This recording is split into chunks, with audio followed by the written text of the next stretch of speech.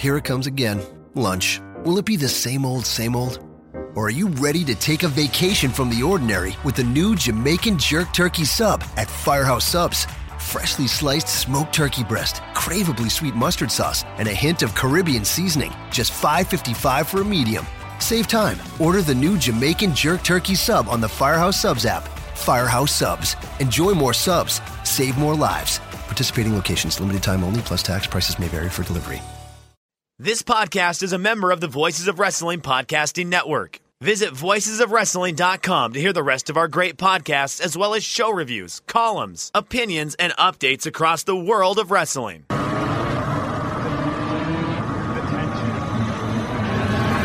Attention. Do I have everybody's attention now?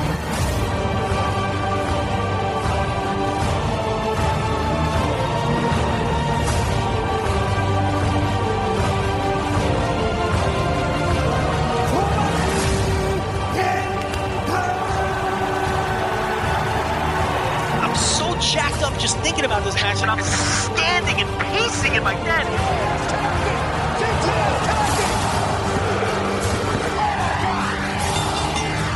He's just Makazi now. He's not okay, so he's not a kid anymore. He's a boy. He's a man.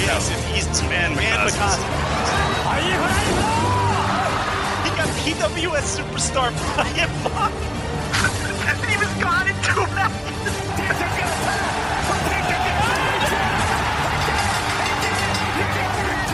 So it's Ingobernales.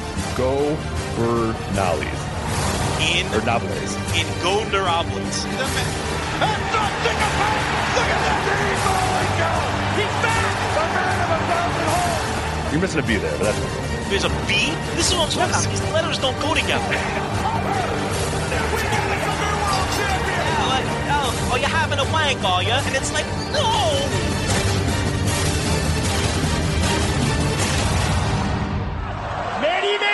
Makey, pishy.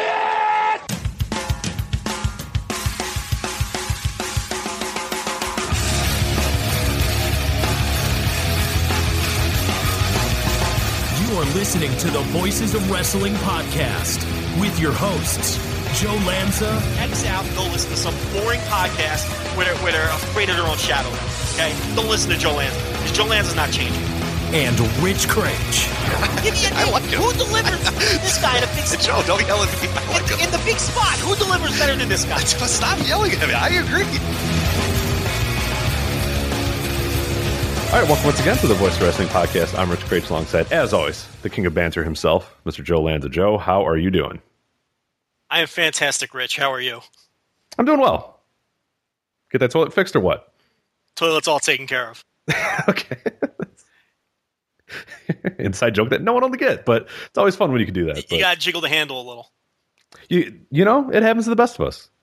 It does, but get it fixed though. I mean, you can't just continue doing that. Well, you know? I'm not going to get it fixed because it's only like on every 10th flush or so. Okay, well that's interesting. So, you know, is it a certain like strength at which you flush that it goes nuts or no? Possibly. Okay. Maybe when I'm doing a quick flush and run, like what I did so we can start the show here. Mm-hmm. Maybe it wasn't a forceful enough flush, and like the chain is holding up the device which covers the hole. You see? So I gotcha. Yes. So then, loud and clear. So then you got to go back in there, and you got to take the cover off of the back of the toilet, which is the most annoying thing ever. Yeah. Porcelain on you're taking it off. You put it. Where do you put it? You put it on the seat. Like that's what I usually do. But then it could fall. Yeah. And then if it falls, it breaks.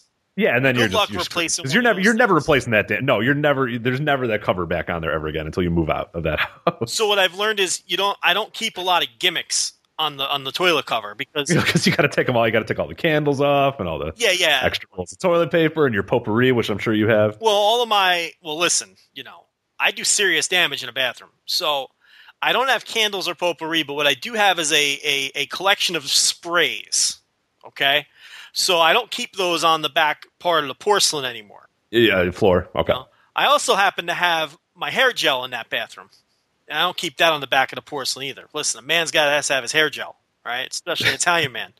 So that's where I do my hair because that mirror gets the best natural light. So I like to prep myself in the morning. How many bathrooms do you have in this estate, so the Lanza estate? I have 3 bathrooms. That is way too many for you to It's have. way too many bathrooms for one person. Why do you have 3 bathrooms? Okay, you know the answer, but I know. It's just too big of a house for you. You just have too many rooms. It's an investment, Rich. For the benefit of the listeners who may be new, when this show began many years ago, I was the engaged one, and Rich was the bachelor living it up. Oh, right. Yeah, that is true. Yes, Remember? yes. Like, you were the swinging bachelor living it up.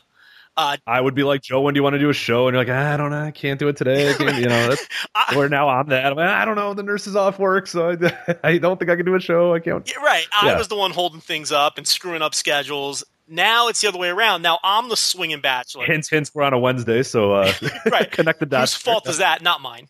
I'm always free now. Rich used to be the one that was always free. So this house was purchased under the premise of getting married and starting a family, Rich. But you know all this information. That engagement did not work out. But so now I live here alone with the dogs, and people tell me to sell, Rich. Much like that was a good time. Right when you said the dogs, my dog barked. No, you heard that. That was good. Nice job, Hans. That was Hans. Yeah. But the thing is, now look, is this too much? Is this too much house for me? This is absolutely too much house for me. I use like 3 rooms in this entire house. I don't even use my own bedroom because I usually just fall asleep on the couch. I mean, because why not? Yeah, I mean, like, who am I here? I mean, that's the dream. The only one here. I mean, I fall asleep on the couch with SportsCenter on a loop, and it's like I don't bother going. I probably sleep in the bed. I'm gonna guesstimate. I'm gonna say I sleep in the bed 5 times a month. That's probably a fair number. So I don't even use the bedroom. All my clothes is in the laundry room, which is downstairs. I'm so lazy, Rich. This is pretty bad. When I do my laundry now, okay, I do the laundry in the laundry room, which is downstairs. My bedroom is upstairs. And I fold it and just store it in the laundry room. Like, I don't bother bringing clothes upstairs. I mean, it's efficient. Because I'll give you what's that. the point? Like, I don't go into the bedroom anyway. You know what I mean? The only time I go in the bedroom is if, on occasion, when I feel guilty about not using the bedroom, I'll sleep in the bed now. Or if, like, I have, like, a girl over or something, you know what I mean? Like, then we'll go into bed. But otherwise, why bring the clothes up there? So the clothes is all in the laundry room, which is downstairs next to the kitchen. And I really only use the living room, the kitchen, and occasionally I'll use the den upstairs. That's it. Like, if I want to watch a different TV for whatever reason, if I just want to mix it up. Those are the only rooms I use. So yes, I have a bunch of rooms. There's rooms in this house that don't even have furniture in them. And people think this is absurd, but the thing is, if I sell now, Rich, I'm breaking even. Yeah, don't do that. Yeah, don't. I don't want to break even. I can sell in 10 years and make a couple $1,000s or whatever. A couple tens of thousands of dollars. I'm not selling now. It wouldn't make any sense. It's just a bad investment. So I'm going to wait it out. We'll see what happens. And listen, Rich, you never know. The next lucky lady could always be right that walks through that door. Yeah. And listen, it's an already a ready-made situation. If I sell the house and then I meet somebody again, you got to do that whole song and dance again. Yeah. Right. And what am I going to do with all my shit if I sell it? I still got all my shit here. What do you do with shit? I don't know what to do with all this shit. I can't cram this shit in like a studio apartment somewhere, which is really all I need. But I can't cram all this crap in there. You know what I mean? So, I'm better off just staying in the house as long as the bills are paid, right? Yep, just got a lot of bathrooms. But that's good, though. I do have a lot of bathrooms. You have a hair gel and poop bathroom, and then you have some other bathrooms. That's good. The good thing about the bathroom down here, the one with the toilet that gives me the problems, okay, I was never allowed to use that bathroom when my ex lived here. And the reason I was never... That was hers? Okay. It wasn't hers. Hers was the one in the master bedroom. And then there was a community bathroom, another one upstairs. That was the only one I was allowed to use. If I had to go to the bathroom, I had to go to the bathroom upstairs and use that one. The bathroom downstairs here, the one that delays our podcast every time we're going to record, with my pre-podcast piss and then the toilet never stopping. I wasn't allowed to use that bathroom because it was the downstairs bathroom, and I'm such an animal in the bathroom that she didn't want me destroying the bathroom on the off chance that someone came over and she didn't have a chance to clean it. Okay, that's fair. So I was not allowed to use that bathroom. I'm with her on that one. That's a good idea. Listen, that's fair. I have no complaints. Now, what's great about it now is the way I've designed my living room, okay? I can position my TV so that I could see the TV from the toilet in that bathroom. That's the dream. Yeah, I used to be able to do that at my parents' house. I used to be able to play video games while doing it. That was just out of control. Like I would just sit on there for 2 hours at a time. Rich, why not? This is the kind of shit single men take advantage of. It was the greatest time of my life. So now, not only do I use that bathroom, like almost every time now because it's down here and it's convenient, but now I just turn the TV and I sit and I watch the game from the toilet. Yeah, oh yeah, it's the greatest. I used to have that. I had a PS2 forever, and of course, PS2 wired controllers or whatever. So I specifically bought a wireless controller so I could do that. And then when the 360 came out, I bought it like almost immediately because then all the controllers were wireless, and it was good wireless too. The PS2 wireless controllers were garbage or whatever. So yeah, it was like the greatest moment of my life, and I miss it to this day that I can't. My video game playing has dropped dramatically, and I never could figure out exactly why. I was like, oh yeah, I was able to do two important things at the same time. Like can't do that now. It really is tremendous stuff. I got to read or yeah, you got to bring in the time for that. Tablet or smartphone. You got to do some scroll through Twitter, see what garbage people are arguing about, and what percent subtweeting and wrestling Twitter's so bad. But what percentage of tweets do you think occur from a toilet? Oh boy, I'd have to say a good overall tweets or just overall tweets, non-corporate. Let's eliminate corporate accounts. Okay. Oh, don't be so shocked. That's a good point too. I will not lie. I can attest to the fact that some corporations do indeed send tweets while their social media person is in the bathroom. That was very silly of me. I take that back.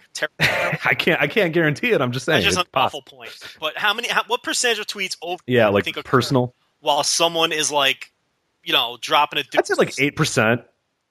Which is pretty high if you think about it, That's 8%. I mean, that's fairly large. What is your preferred slang term for taking a shit? Do you prefer dropping a deuce, or I don't like dropping a deuce. Do you like pinching a loaf?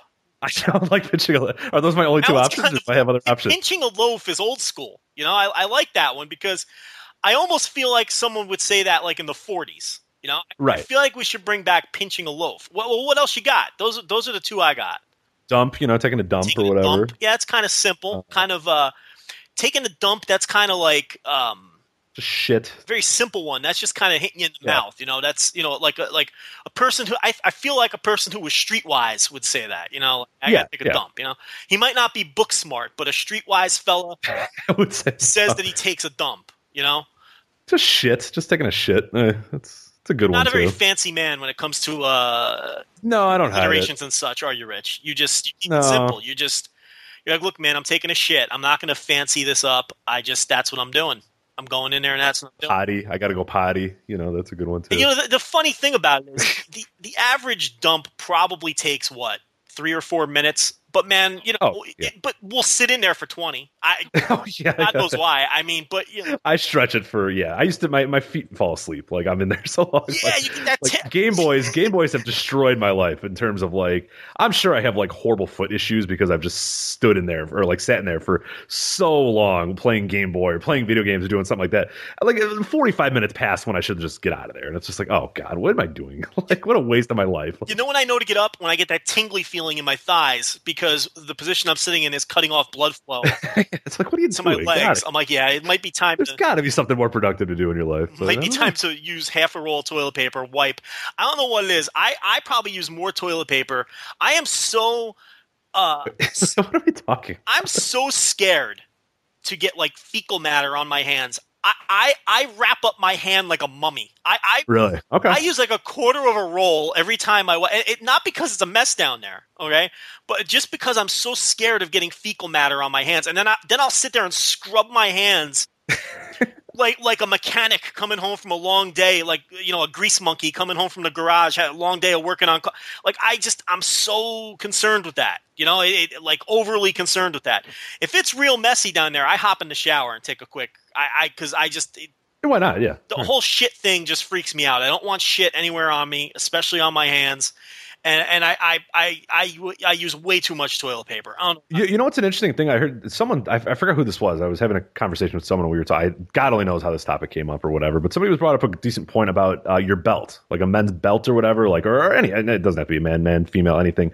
Your belt, when in terms of stuff that just has to be disgusting that you don't know, think about that, because you always do you reattach your belt before you wash your hands, do you? like in public or whatever. Holy shit. Maybe not at home. That's a great point. Yeah, like somebody brought that up and I was like, fuck, I never, like you pee, I mean, whatever. Like usually the pee is even worse because you just piss and then you just go, put my belt back on and then I wash my hands. But what the fuck's going on with your belt, man? That shit's getting destroyed, right?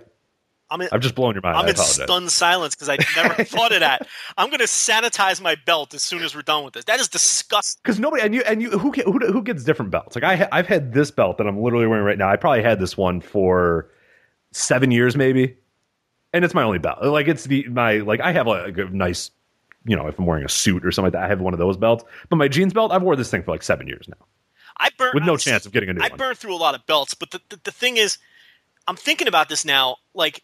Because especially if you're, going to the bathroom at work, and you got to put the belt on because you can't go, Right, exactly. You can't walk up to the sink. The sink with your pants around your ankles. Fly down, yeah. It's just, hey, how's it going? Now I'm thinking about this, and this is really gross. I'm grossed out by this. I gotta go. I gotta go sanitize my belt. Maybe I should get a new belt, and maybe I should get a new belt, Rich. And start fresh from Amazon. Oh yes, I don't know. voicesofwrestling.com/Amazon. That's a good idea. Of course, I would use the link. Why don't you tell people about that? Of course, yes. This holiday season, of course, if you're going to buy anything on Amazon, it would help us greatly if you used voicewrestling.com/Amazon. You get all the same great deals you would get through Amazon, but helps us out a little bit. We get a little percentage back. Same thing goes for WWE Shop as well. voicesofwrestling.com/WWE Shop. Tons of good little sales and stuff that they've been running throughout the holiday season. Make sure you're following us. Voices of Wrestling at Voices Wrestling on Twitter. We'll almost on a daily basis tweet out whatever the deal of the day is from WWE Shop, and really good savings. I know today they had like a buy one get one free thing. There's always really good stuff, and it's a really good opportunity to get decent deals. Like you pretty much shouldn't pay full price on WWE Shop, but chances are there's going to be a deal going on. And of course, you do voicewrestling.com/WWE Shop. We get a % back. Also, there's voicewrestling.com/fathead. No special deals there this week, but if you go to voicewrestling.com/fathead and buy a fathead, it will help us out. Also, OtterBox. Do you ever use OtterBoxes, Joe, on your phone? Are you a perpetual phone dropper? Listen, I am not a phone dropper. I've never had a cracked screen in my life. I'm glad that you just. I'm glad that you've just jinxed me, but I'll tell you. I'm going to get myself an OtterBox. In fact, I'm probably going to buy 3 or 4 of those fuckers just for the hell of it because it's a hell of a product. But tell people how they can get one. Yes, voicesofwrestling.com/OtterBox. That is our OtterBox affiliate site. Right now, just site-wide savings. There's a bunch of stuff going on. You can save 25%. Say 25% instantly, and you get free shipping. No coupon codes, nothing special. Just go to voicewrestling.com/OtterBox, and you'll be able to get that deal right there. But yeah, it's of course, if you're not familiar with what OtterBoxes are, they're phone cases. They're heavy-duty phone cases. They have some that are like underwater if it's something you need. But by and large, they're the best phone cases you're going to get. You pay a little bit more, but you get that peace of mind that it's not going to crack, it's not going to break, your phone's going to be steady, your phone's going to be good. If you're a perpetual dropper, just pay the extra money and get an OtterBox and make sure you're good. Especially if you buy a new phone. Buy that new phone and then immediately go to voicewrestling.com/Amazon or voicewrestling.com/OtterBox rather and get that phone case because you're going to need it. You're going to drop it and you're going to screw up your phone and then you're going to be screwed. So don't do that. They have a guarantee. They do. I think, they have I think it's a lifetime guarantee. Actually, I have no idea if they have a guarantee. I'm almost positive they do. This is how you lose sponsorships. You just start babbling bullshit. No, you're right. You're right, though. All right. Well, hopefully they do. They have a lifetime warranty thing. There you go. You probably got to jump through hoops to get it, but that's fine. You can try it anyway. That's how you lose sponsorships. Show them the fine print. Exactly. Good stuff. Anyway, let's. You want to talk about wrestling at some point, or just poop? I think it's time to talk about some wrestling. But okay, we're going to talk about it. Huh? That's a good segue, though. There you go. The wrestling we're going to talk about is going to be largely poop. It's mostly poop. Correct. What's going on with this show? We should restart the whole thing. We're too deep now. We're in too deep, man. We really are. This is gold. This is good stuff. I don't know what you're talking about. Oh man. As long as you're not talking about millennials, I think everybody's okay with it. Yeah, I can talk about millennials. No, please don't. Dear God, don't. Let's talk about poopy wrestling, though, because that's what people want to hear. World Wrestling Entertainment has been rather poopy lately, including this Monday, which was very, very poopy, including a main event segment that, a lot of people were talking about. Of course, the main focus we're going to talk about Roman Reigns, Sheamus, just everything going on in WWE. We've been taking it off for a few weeks. Obviously, you can tell from the stuff that we've been talking about. We've been very not passionate about what's going on in WWE right now. But I think this week got a lot of people passionate, but maybe not, not positively, but in the sense that this was, and particularly that segment, it was really just like overwhelmingly people going like this stuff just doesn't work. Like what they've done before and what they want to do. And in some cases, as Brandon Howard, who published an article on the website today, Vince McMahon stuff, some people just don't think it works anymore. And it was just an interesting Raw. It got opinions out of a lot of people. What did you think of this Monday's Raw? I mean, it's all about the final segment now. Yeah, and I think we should just get to that. I don't think we need to break down any of the other stuff. A lot of it was silly and weird and bizarre, but that final segment I think was just the microcosm of everything that's been wrong about that company for a while. And the rating down again, correct? Right, correct. And I strongly suspect now the problem is there's going to be a pay-per-view this Sunday. Now, we know that the ratings have been trending downward. Are they getting any sort of bump on those Mondays after a pay-per-view? No. Actually, what was the fucking blanking on the last pay-per-view? Survivor Series. Yeah. There was no bump at all, and that's what was kind of like the thing that people were like, uh-oh, like not even that will help. And that's what I thought. And this is what's scary. I think that the Raw this week was so bad, and the closing segment was so bad, and a microcosm of all their problems, that they might even go lower next week because of how bad it was.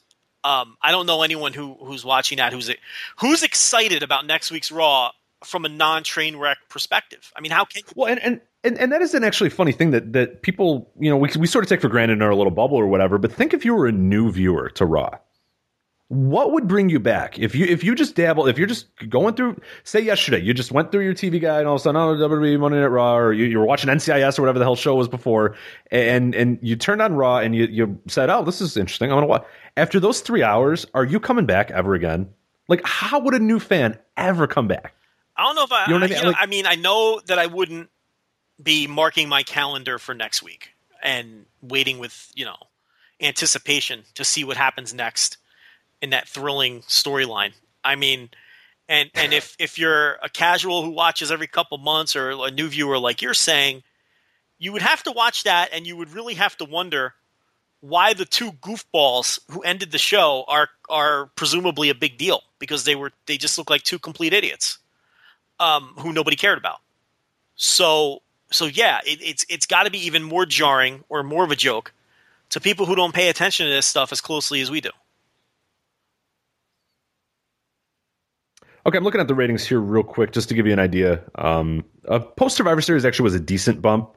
Not tremendous, though. It was basically the highest they've had, or the second highest, rather, they've had since August. That's coming off a big angle at the end of the show. Yeah, it's not. I mean, it's... So we'll see. I guess a little bit over, between 2.5 and 2.4. So as much of that can be, taken as like a legitimate, like, huge. I mean, when you think about that, I mean, in May they were getting 2.9s or whatever. So that lets you know the scale that we're at right now. That a bump or something good is between is getting close to 2.5 versus consistent 2.8, 2.9s that they were doing around like April and during the summer. So yeah. So if there's something big happens at the end of this pay-per-view, which I strongly suspect Reigns is winning the title. I mean, is that fair? There's some things that point no, but I almost feel like if they screw him again, I mean, how you can't. Yeah. It worked for Daniel Bryan, and that's unfortunately the thing that I guess we'll talk about here in a little bit, is that they're essentially attempting to recreate the Daniel Bryan story, but there's not the juice there. The problem is Daniel Bryan was at least over and was getting over. It's like, and they almost blew it. They came perilously close to blowing it with that guy. But the thing is, every time they do this with Roman Reigns, it's like he wasn't that over to begin with, and he gets less and less over every time they do it with him. I know you hate this phrase. They've truly booked themselves into a corner. No, I don't hate that phrase at all. Because they do it all the damn time, and we have to say it. Yeah, and your whole thing is you don't have to book yourself into a corner. Exactly. Yes. You booked this shit. It should never be a situation where you go, damn it, how are we going to get out of this? Where there's no good answer. Like at UFC, I get that. They're like, damn it, we have to do this, or we got to do this, or you can't control the outcomes. You can't control. I mean, if Holly Holm wins and beats Ronda Rousey, okay, then you got to go with it. You don't ever have to go with anything in wrestling. You can do whatever you want. There's no rules. So there's truly no good result to that match, because You don't want to beat Roman again. And you don't want him to finally win the title in a gimmick match on a B-level pay-per-view. Right. So they've really boxed themselves in here. But we're kind of jumping ahead. Because we're going to preview the pay-per-view. We are, yes, yeah. In depth, too, because we haven't done a very good job of previewing WWE pay-per-views in the past few months. So we're going to go very in-depth with this one. So we can get to that in a minute. But the Raw segment, to me, it just magnified everything that's been done wrong in that company. And here's the thing. It's like, I'm so sick about talking about Roman Reigns, but you have to talk about him every week because... Oh, it's a big deal. I mean, he's their focal point. He's the arguably biggest star in the company right now. I mean, I don't even know if it is an argument right now with John Cena out and everybody else injured. But this is his ball. But you know what? Is he? Because here's the thing. Yeah. Here's the thing. You know what I'm bored with? I'm bored with dissecting why he isn't over. At this point, everyone accepts that he's not over. Unless you're a complete lunatic, you accept the idea that he hasn't gotten over. Is that fair? I think so. I mean, there's going to be a segment of people that will disagree with you. Yeah, but you know what? If they have, if they're weird Roman Reigns cosplay Twitter accounts, do we really care what they think? Or if they have like Roman Reigns as their Twitter avatar, does their opinion matter? So it's like for normal people who aren't psychopaths, I think everyone can now accept that he isn't over. Right, and I do want to preface that because people I think take this a wrong way a lot of times, that us saying that doesn't mean we hate him or don't like him or don't want him to. In my perfect world, he'd come out and everybody would love him. I don't care. I don't want this like weird forced push thing that doesn't. I don't want that. I would be glad to have him over and have him be a good character or whatever. But it's just not. You have to look in the eye and like watch the shows. I mean, just watch the shows and you'll know it's he's not over. It's not one crowd. It's not smarky crowds. It's every crowd now. Every single crowd it's not. And just look at the conversation. Look at people. I mean, no one's buying it. No one's watching TV. No one's doing anything. Like people talk about merchandise moving to an extent, but okay, there's just no tangible thing that anything's happening with Roman Reigns. Whether you watch the shows or you look at the ratings and all that. They're not putting people in buildings. And right. So my point here is what I'm bored with is discussing. Now that we've established that he's not over, which I think the closing let's get past Raw that. Firmly established. What I'm bored of discussing is why he isn't over. There's a million different reasons why he isn't over, and I don't think anybody's wrong. I think it's a combination of all the reasons that people think. It's partly the booking, it's partly the bad lines that they give him, it's partly his performance.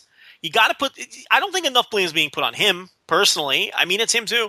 It's partly the fact that he just might not have the level of charisma they think he has. Look, that part's boring to me, discussing why he isn't over. The important thing now is this dude is not over. That's the important thing. And to me, the most interesting aspect of the story is, how do they handle this? Mm-hmm. We all know the answer. It's kind of a rhetorical question. They're going to plow forward. I think there's no question they're just going to keep plowing forward with this guy, despite the fact that he's not over. Despite the fact that he's every bit responsible for these declining ratings as the booking or any other reason that people want to lay claim. And look, he's a top guy, and the ratings are dropping with him. If it was anybody, it seems like people make more excuses. Yeah, exactly. Well, yeah, if Daniel Bryan, that everybody gets that out. If it's Seth Rollins, it's, oh my God, look at that. I mean, we got to be fair here. Yeah, be fair. I mean, he's culpable for it too. I mean, he's just, the guy's not over. I'm not concerned so much that he's not over. The fact is he just isn't. And I think it's more interesting to discuss what the company's going to do, why they're going to do it, what level of stubbornness that they're going to display here. The fact of the matter is, this is very similar to Tetsuya Naito post G1 a couple of years ago. Mm-hmm. When he won the G1, and then post G1, he was just fucking flat as a pancake. Was not over to the level they thought he was going to be, to the point where they had to hold a fan poll to get themselves out of putting him in the main event of the Tokyo Dome. Okay? So, because he just wasn't getting over. And again, there's much debate over why Naito did not get over. Some people say it was the way he was booked after the G1, having matches with the likes of Yujiro and everything else. Some people say he just wasn't connecting with crowds. We were making arguments he was just working matches in the wrong manner, coming off a knee injury and then, working matches around that knee and then not selling the knee, which was but being really terrible at that. Yeah. He wasn't good. He didn't have the same flair flash that he had before the injury, and it took him a while, and he finally got it back. But yeah, at that time it wasn't there. And which is very similar to my argument. I think part of the reason Roman Reigns isn't over, and I'm sorry if I sound like a broken record, but I really believe it's how he works his matches and how they're putting together his matches. A guy like him should not be sell Superman. It makes him look weak. Go in there and squash these mid-carders. You know what I mean, Rich? Yeah, Make them look strong. Absolutely. I'm always in favor of that. I've never gotten, and people bring arguments up all the time about, that won't work and this won't work and the people are going to tune away and people are going to do. I don't believe it. Just try it.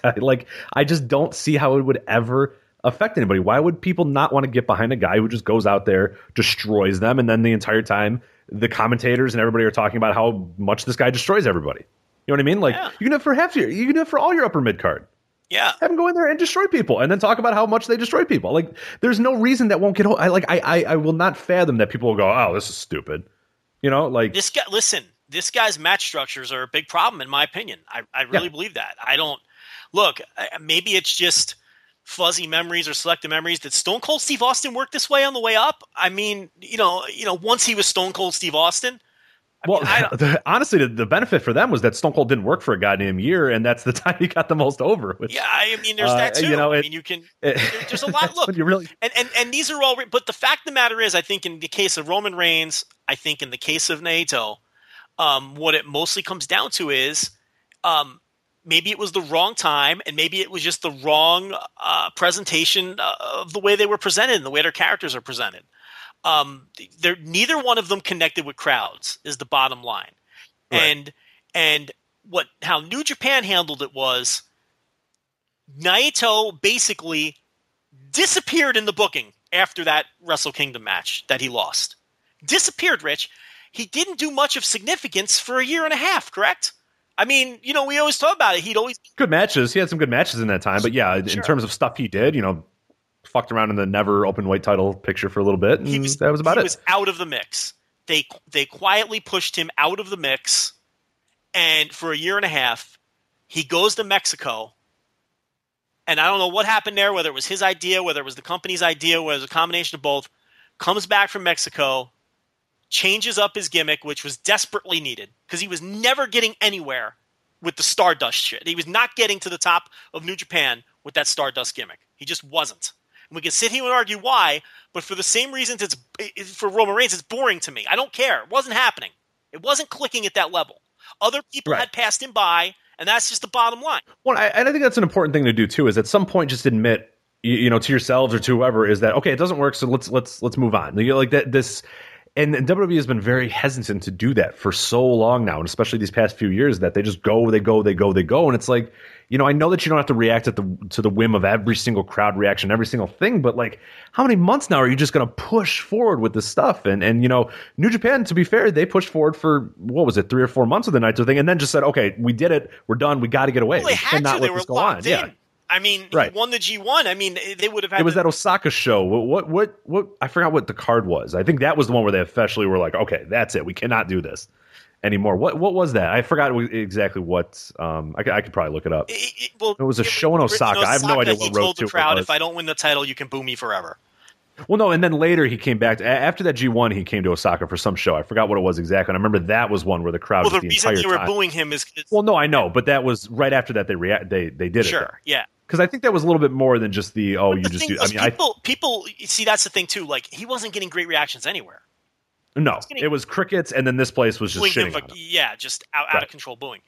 But the point is, they peeled back on him for a year and a half. He did nothing of top of the card importance. They didn't continue to force the issue. And look, I really believe that's what needs to be done. This incarnation, look, I'm not writing off Roman Reigns. I've never written off Roman Reigns forever. I'm not writing him off forever.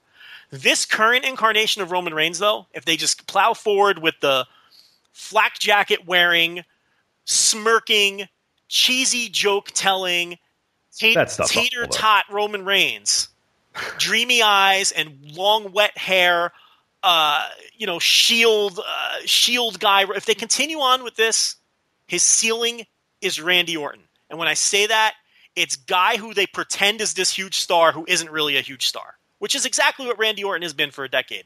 That'll be Roman Reigns' fate if they push forward and continue on with this.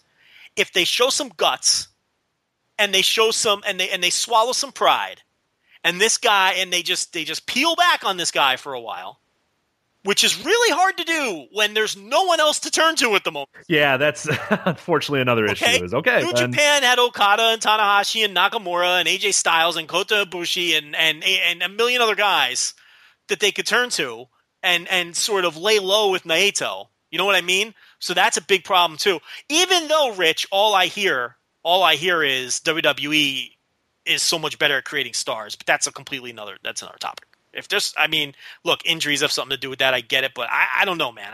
That's probably for another show though. So it's like if they just peel back on this guy and let people forget how shitty this has been or how much they don't care about this guy, and let him figure out a way to reinvent himself or figure out a way to reinvent him, and then see what happens. Look, and this goes back to what we've been saying for a year and a half about it. They did this with The Rock. They tried to force feed The Rock. The fans rejected it. They turned him heel, and The Rock found himself as a heel and became one of the biggest stars in the history of the company. Right. Let this guy do something else. If you put the title on this guy on Sunday and just plow forward to WrestleMania, or even if he loses again on Sunday and you just continue this story that the WWE fans are just clearly tired of because they went through it with Daniel Bryan, now they're going through it with this guy. No one cares anymore. Look at your ratings. The story stinks. It stinks, and no one cares anymore about the Authority screwing the top babyface. It's tired, and it stinks. So no matter what path they choose, it's not good. They've backed themselves into a corner here. This guy needs to reinvent himself in some way. I would do a heel turn. I've been screaming about it for a year. Yeah. But I think alternatively... go ahead. Do something else. Yeah, and I think one of the... If you don't want to do the heel turn, so let's say that's not in the cards or whatever, I think your thing of maybe he loses at TLC or whatever, and then rebuild himself. Like, let it go, away for a little while, not in terms of just don't be on the show or whatever, go move down a few ranks or whatever, and then just win a bunch of times and see what happens. Click, take some risks, try some things, try a new promo style, try a new look, try things, because they've never, we talk about stuff, but they've never tried anything with Roman Reigns. They don't try anything with anybody anymore. They have an idea of what you're going to be. They kind of do that, and then they sort of force feed you into doing this stuff. You read some lines, you do this thing, you do some comedy. Everyone's got to do comedy. It's got to be a big fucking huck show the entire time, and it's done nothing. Nobody's gotten over. Nobody's done anything. He might not be a comedy guy. He might just be an ass kicker. That's what I mean. Like, yeah, and that's, but they don't do that anymore. Everyone's got to be a comedy guy now. I mean, that Monday, I think it was so telling on Monday. And I'm a guy, I love comedy. I absolutely love comedy, but I like comedy when it's funny. It's an interesting thing that I enjoy it when comedy makes me laugh. That entire Monday was non-stop, everybody smirking, everybody laughing, everybody being tongue-in-cheek, everybody winking, everybody having a comedy segment, and it was like, what the fuck are you doing? And that's why Kevin Owens is such a refreshing character on there, because he's not that guy. You know what I mean? Some of the stuff he does is funny, but he's not, I'm going to say a line and wink at the camera, or I'm going to say something that I know is funny, ha ha ha, whereas everybody else is that. They're regurgitating, they're saying stuff that no human would ever say. I'm going to tell you right now, in their current incarnations, in my opinion, Kevin Owens has more top level potential than Roman Reigns right now. They'll never go all the way with Kevin Owens. But if you went all the way with, if to starting today on December 9th, if they switched gears and said, let's go all the way with Kevin Owens, let's do a drawn out long-term storyline, which eventually turns him babyface. And he's going to stay as this character now. And he's going to stay as this character now. And we'll do some double turn down the line or something, and whatever you want to do. And he would, to me, that has more top. He would get over better than Roman Reigns. Roman Reigns is getting over right now. The Roman Reigns thing has been a wet fart. It hasn't worked. It's they're copying some. And let me tell you something. It's like Daniel. It's like we were talking about before. Daniel Bryan was over. That's the big for almost a year before it. And the other thing too is he was over for almost a year before. I mean, people forget that Team Hell No stuff, the stuff with the Kane and Dan. People think that all of a sudden, he won at SummerSlam and then it was off and ready to go.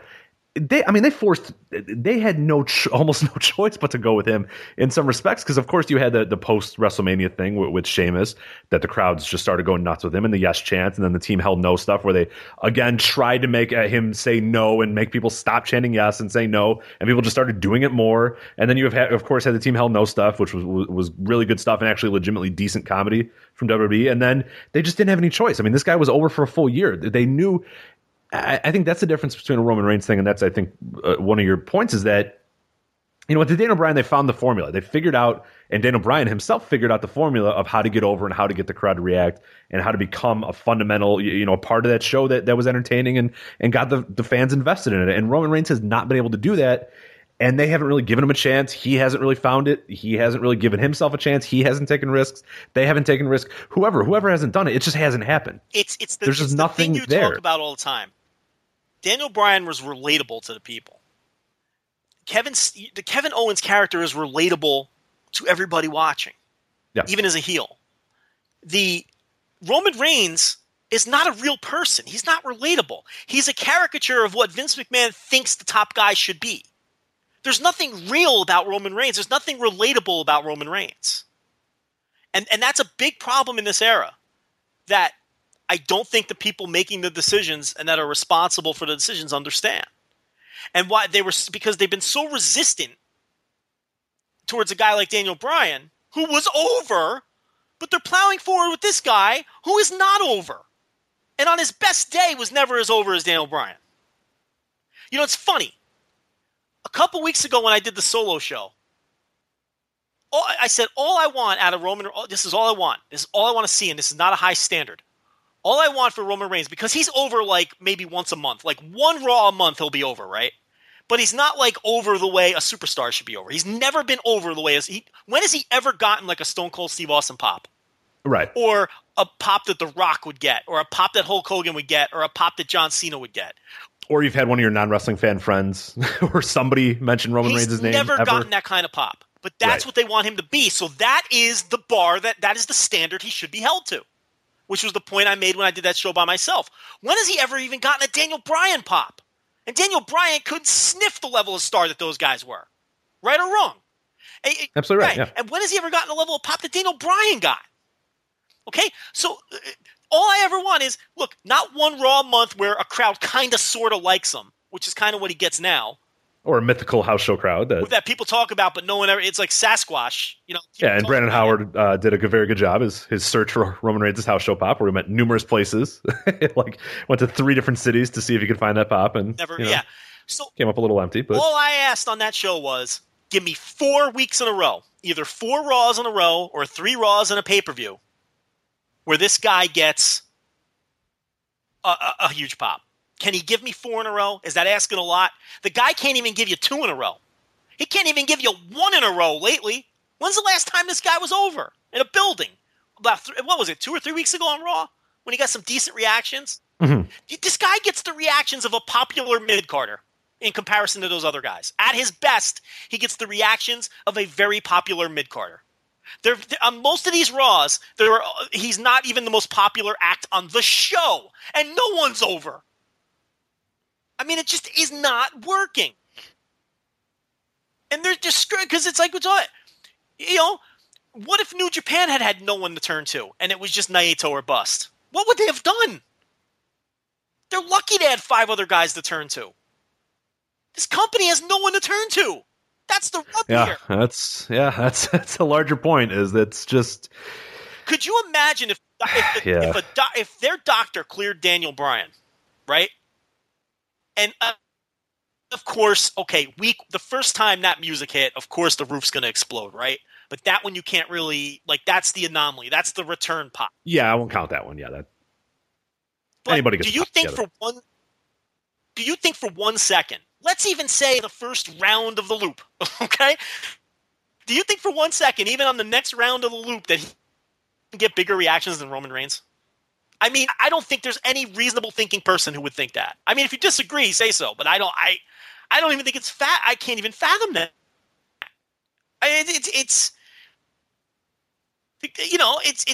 But they have no one to turn. What do? They beg Cena to come back. That's what you do. You dig up an old star. And that's the thing. I was talking to one of my buddies the other day, and he's like a casual fan or whatever, and he was saying, okay, well, what's next? And he was just rifling off names or whatever, and he's saying, okay, well, who's these guys? Who else can they bring back? Because that's always the answer. I mean, people like casual friends or whatever. He always assumes, okay, you bring somebody back, and that's how you go. And he was rifling off names, and I'm like, no. I'm like, look, all those guys you're naming, they're all getting too old. They can't be medically cleared. They're either ostracized from the company or whatever. We're at that point now where it's like, oh shit, you can't even bring back these 2005 guys. He's like, well, what about Kurt Angle? I'm like, they're not going to clear him, and they don't want to have an Olympic gold medalist die on their watch. He's not coming back. And he kept listing names of these guys, these supposed stars, which WWE has told you these guys are stars. The rest of these fucks that we have on the roster now are just whatever. Each and every one of them, you can't do anything with them. Hogan, Flair, Hall, Nash, you know what I mean? Like, who have they built in the past? Now we can stretch it, decade. Who in the last decade? Batista. Cool, you're going to bring that back? Edge, can't bring him back. He's done. Randy Orton, he's hurt right now too. There you go. Not even a real star, honestly, if you make that. So it's like, go through those years. Go through the last decade. There's no one that they can even push. Like, this is really the first point where it's like, no, you got it. You just have to change what you're doing. You have to build somebody up. You got to build stars. Like, there's just nobody to grab. There's not even people from other companies to grab. The problem is they don't have to do it. They had a window. It's broken. The star-making machine is broken. They had a window with Dean Ambrose. Yeah. And they completely blew it, and he made me. It's going to be real hard to get him back. But it's like look, this will go back to Naito again. You might have to completely what the guy's doing because he's now a rodeo clown. He's in a feud with Kevin Owens over a title, and their idea to put heat on the match is to have him eat popcorn. That's what I mean. Monday was so. You know what was funny is, and watching Monday too. Was that not? Can you not? Maybe I was the only one that thought this, but I'm curious if you did. That was a Vince McMahon show through and through, was it not? I thought from top to bottom, more than any week that I've seen in a long time, felt like this guy going, "Here's the script. Here's what we're gonna do. This one's gonna kill." You know what I mean? Like every little prop and every little thing that Vince McMahon is famous for, using pop. He loves popcorn. He loves throwing fucking popcorn at people or doing stuff with popcorn and soda. You had Tyler Breeze throwing soda at people. You have Dean Ambrose throwing popcorn at people. You have Roman Reigns making fun of Sheamus's testicles and calling him tater. Like, God, it was just the top to bottom. I said, my God, this is that guy's vision. That this guy, and I think you tweeted out too, that at the end of the night, he probably said, that was a great main event with a great finish. Yeah. Or that was a great show with a great finish. That was a great Raw with a great finish. The Vince McMahon. That you know that when at 5:55 or whenever the fuck he finally signed off on that thing, he looked at that and said, there we go. I like this Raw. Or that he maybe even went in a meeting and said, the stuff's been bad. We need big changes and all this sort of stuff. I'm going to take a bigger, I'm going to be in that room and we're going to write this Raw or whatever. Because that felt from top to bottom like such a Vince McMahon show. And I think that was what made people so shocked. It was like, oh my God, this is what they had. I mean, this is the best they can do now. We're gonna put the black girls with the black guys, and they're gonna dance. Damn it! They're gonna dance. Damn it! I mean, what was that? Yeah, well, it was actually almost entertaining, which was one of the rarities on that show. Like when the Paige Charlotte thing was like the second most entertaining thing on the entire show. Let me tell you something about New Day. They're about. Yeah. That is perilously close to jumping the old shark. Okay, and that's one of the few acts on that show that people still give a shit about. Fucking unicorn gimmicks and come on. I mean, they've just been on the show too. I mean, like the one Monday I was watching with a buddy, and it was like every 5 minutes, like, and I'm like, oh my God, the New Day guys. They were on this show like 5 times that show. I was like, okay, all right. Like, I love the New Day. They're gonna kill. Yeah, they're gonna kill that dead. But does it really matter? Are they going to do anything with any of those 3 guys anyway? No, it doesn't. I mean, let's be honest. Yeah, no, and that's who cares? It's not going to matter. I mean, are they ever pushing Kofi Kingston beyond that level? No, God. They should push Big E, but they never will. They should push Big E. Big E's the guy I thought 3 years ago when he was doing the Dolph Ziggler stuff. I said, they got a guy. They got him if they want to have him. Here he is. And they haven't killed him yet. But they're never going. We know they're never going to push him. They had a small window with Kofi with the Randy Orton feud. Remember? I remember that. That's fun. That closed up pretty quick. And they're never doing anything with Woods. I mean, let's be honest. Oh, God. No. Woods is on the roster, so when he can do media interviews, he can tell people he's a doctor. Yeah, he has a PhD. And they get off on the fact that someone on their roster has a PhD. It's the Otunga thing. Yes, exactly. He'll have a job for life, provided he doesn't do anything stupid, and he's a smart guy, so he won't. He'll know how to play his cards, especially as he gets older and he gets more mature. You know what I mean? He's too smart to screw up. He'll have a job for life because they want him doing media to tell people he's a doctor. Yep. But they're never going to push him. Yeah, Otunga still does the rounds too. Yeah. That guy's living the life. Sure. Hey, look, one of our performers is a lawyer. One of our performers is a doctor. That's dick stroking time. But I'm not saying they should push Otunga or Woods. I don't think Woods has some enormous upside. They should push David Otunga, though. I think we can all agree that. But I mean, that's undeniable. That man should be. But I mean, let's look at options. I mean, if I'm going to sit here and scream about pumping the brakes on Roman Reigns and letting him breathe and find himself, because obviously I don't have to finish the point. We all see what's happening with Naito. The guy went away. He found something else to do. They took a chance, or he took a chance, and came back, and now he's like the hottest thing in the company. And it's very clear that if they choose to, he can be in the top mix now for 2016. Is that fair? Mm-hmm. Yeah, absolutely. Red hot character at this point. Yeah. So if and when he gets a title shot, it'll be a big fucking deal. It's going to be a huge deal. Huge deal. You can main event a pretty decent sized show with him now. Yeah. And pretty confidently. You know what I mean at this point. And it's like, but here's the thing. If I'm going to scream and yell, then you have to give options. Well, let's look at the roster. Yeah, okay? Boy. They screwed up Dean Ambrose. Wouldn't it have been nice if they didn't screw up Dean Ambrose right now? That would have helped. Yeah, I'm looking at this TLC card. This will make you vomit, I think. Well, let's look at the guys who haven't been completely destroyed or beaten down to the point where it would take a massive rehab to get them back to any sort of level. All right, let's go over this roster. Kevin Owens, is that a fair one? Yep. You can do something with Kevin. You can try with Kevin Owens. Am I saying that he's going to connect and be a star if you turn him face? I don't know, but you can try with him. I don't think they've ruined him yet. It's funny the terms we talk in. Yet, it's a given that it's going to happen at some point. Who else do we have? There is. Well, to be fair, and I think this is a decent point as well to bring up. Are we counting NXT guys, or are they out? Well, are they ever going to call any up? And that's why I. Are they going to call any up, point. Because let's face it, it's a fucking vanity project. It's a vanity project disguised as a developmental territory. That's what it is. It's not a developmental territory. Okay, it's Hunter's little vanity project. Because if it was, Finn Balor would have been up there months ago. It's so Hunter can stroke himself and talk about how he fills up basketball arenas, piggybacking the real pay-per-views. That's what it is. That's all it is. It's a great show, though. We're not using it for its intention. It's great for me. Yeah, it's great as a viewer. What do I care? I hope they never call any of them up. Who the hell would want to watch them on the main roster?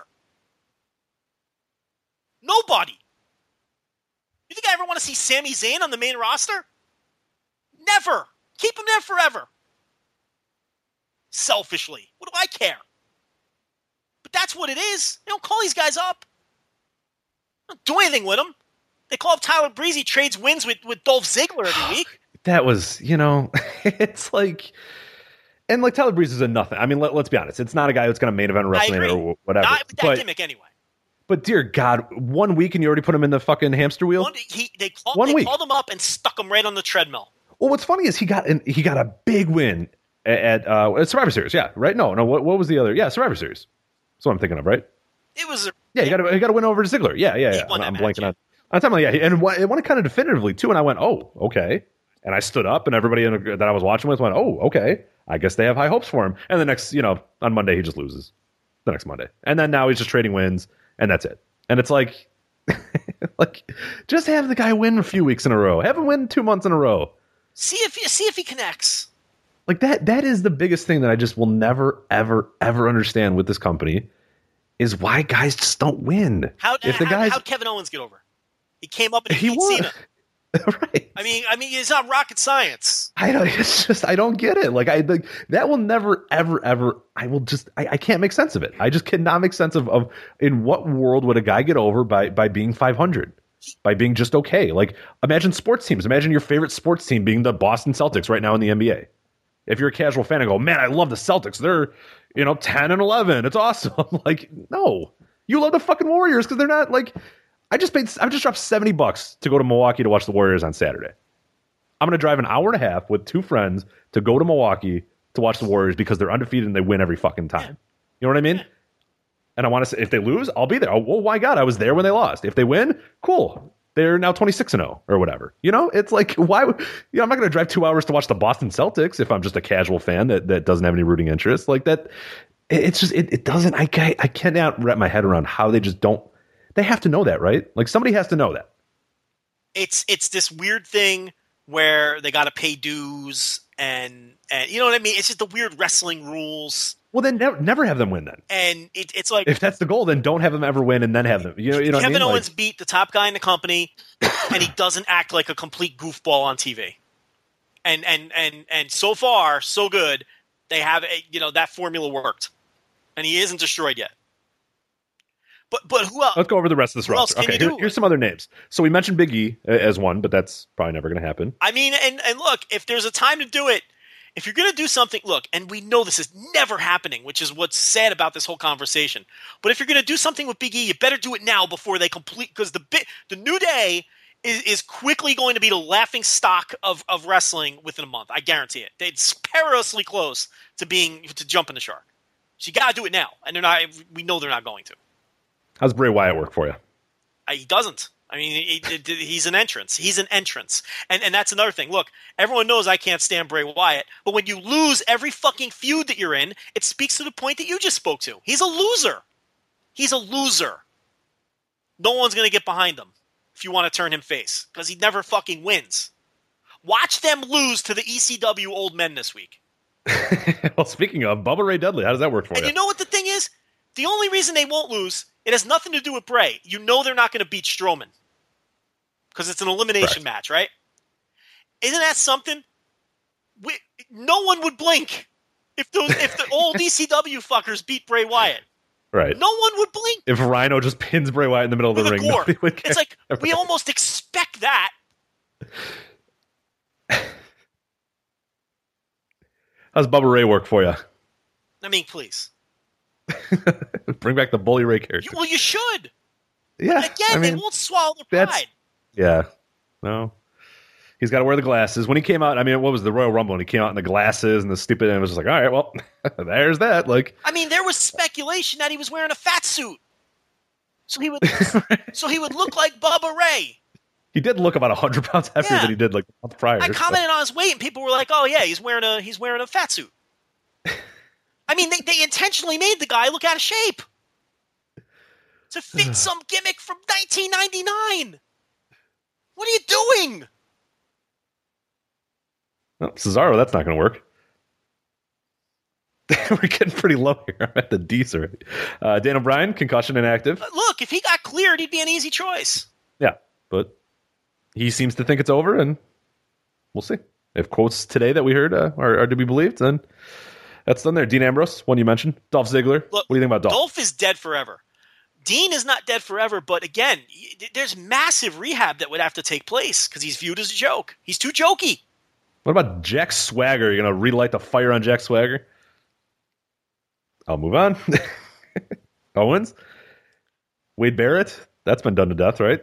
I mean, there's another good example of a guy who, I mean, that's a guy you could have quietly protected on undercards. You know what I mean? And not necessarily have even tried to push yet, but yeah, and see what happens. Yeah, if the crowd connects, then okay. Then you light it the fire. Yeah. You know, he's got everything that they like, and he's a good talker. And the thing with him, though, is he's a heel. Mm-hmm. He's not a babyface. He's a heel. But, and they're looking for a top face. How's Luke Harper as a top face work for you? No. Okay. The Miz. As you can tell, I'm at the M's, by the way, and there's not many more. The Miz is like a better option than most. like the Miz is a top 5% option here, which is just Neville. I mean, there's no chance. And I like Neville too, but I don't see that either. I've never, even when he was great as Pac, I never saw that as his ceiling. Look, to quote our pal Larry, you know what Neville is? He's the mid-card workhorse, and there's nothing. Yep. And there's nothing, which is fine. And there's nothing wrong with being the mid-card workhorse. There's nothing wrong with that. Boy. Randy Orton, can't do that. He's inactive. shoulder injuries. Roman Reigns, as mentioned. Rusev. Was Rusev your top babyface? You think they could have done something with him without the fucking soap opera over the summer? Was that the turning point there? I still think he can be rehabbed a little bit because I think he's really, really good, and I think can get most things because he got that angle was terrible. That whole stuff was really awful. But he was one of the main factors that made that work. But yeah, I don't know. He's an excellent talent, but I almost feel like he has to be a heel too. Yeah, it's going to be really hard to make that a face at this point. It's so ingrained in that. But yeah, he's one that I would put almost a little bit of a check mark in that that's just a super talent that can get just about anything over. But it's going to be so hard to get him into a level where people are going to want to cheer him and actively cheer. That's going to be hard. That's going to take a lot of work, and I don't know if they're up for that. So that's Seth Rollins, of course, when he comes back, I think that's your number one. But of course, that's an easy one. Now listen, that's an easy one. He comes back as a face. You have a natural story there. That's the one that writes itself. And it's funny because I read a couple weeks ago that they said when he got hurt, it didn't really disrupt the WrestleMania plans because he wasn't in a top match anyway. Mm-hmm. Which tells you what they think of Seth Rollins, right? Which he was just the appetizer to the main dish, which was Roman Reigns, right? Which was just to set up Roman Reigns. But the fact is, if they allow it when he comes back, that's a guy that has a legitimate shot if you handle it properly because the story's there. Oh boy, Sheamus as your top babyface. How's that working? I mean, look, they've tried it before. And look, Sheamus is what he is. He's an upper mid-carder. And you can tell we're in the S's. This isn't good. And the fact is, I mean... we have the Miz so far. We haven't talked about Sheamus, but it's like... Oh, so he sucks. He's garbage. And they're blaming him for everything. And believe me, he's culpable for some of this too. But this is more on Roman Reigns than it is on Sheamus. Because... I just don't think Sheamus has anything either. I maybe sucks is too... He's just not there. That's not his position. He's an upper mid-carder. Yeah, which I don't mind if you want to have an upper mid carder be your world champion. I think that's fine, but you got to do you got to be creative with it. You got to be good with it, and you have to have those other guys with him. There's no who's he against? Who's wants his title? There's no one. He's not good as a comedy lackey of the Authority. No. It's a bad role for him. He's an upper mid card ass kicker babyface. You could do it as a heel too. I don't like him. Yeah, I don't mind the heel. I personally don't like him as a heel because I don't like the way he works as a heel. But yeah, it's fine. He's an upper mid carder. He's not a top guy. He's just not a top guy. Too much has happened with him too. People have seen him for so damn long too. We take it for granted how long he's been around and been doing stuff. That guy he's Hiroki Goto. He's an upper mid carder. Right. Mm-hmm. He's been there forever too, and it starts to wane on people. Titus O'Neil, how's that working? He's an old man, and it's not obviously you're not being serious, and it's just I'm down to the T's, so I got to get Triple H, Tyler Breeze. You know who the answer is. We're done. It's John Cena. Right, and we're done. And don't think for one second. Zack Ryder or Xavier Woods. Don't think for 1 second that John Cena, whatever he's doing. Looking bored on the Today Show or filming his goofy reality show that nobody's going to watch or doing whatever it is he's doing, getting a well-earned break, hardest working man in wrestling over the last decade. Don't think for 1 second he don't have a little smirk on his face as these ratings continue to plummet. Because he's the beneficiary here. He's the guy who was being slowly worked down the card and doing it with a smile on his face.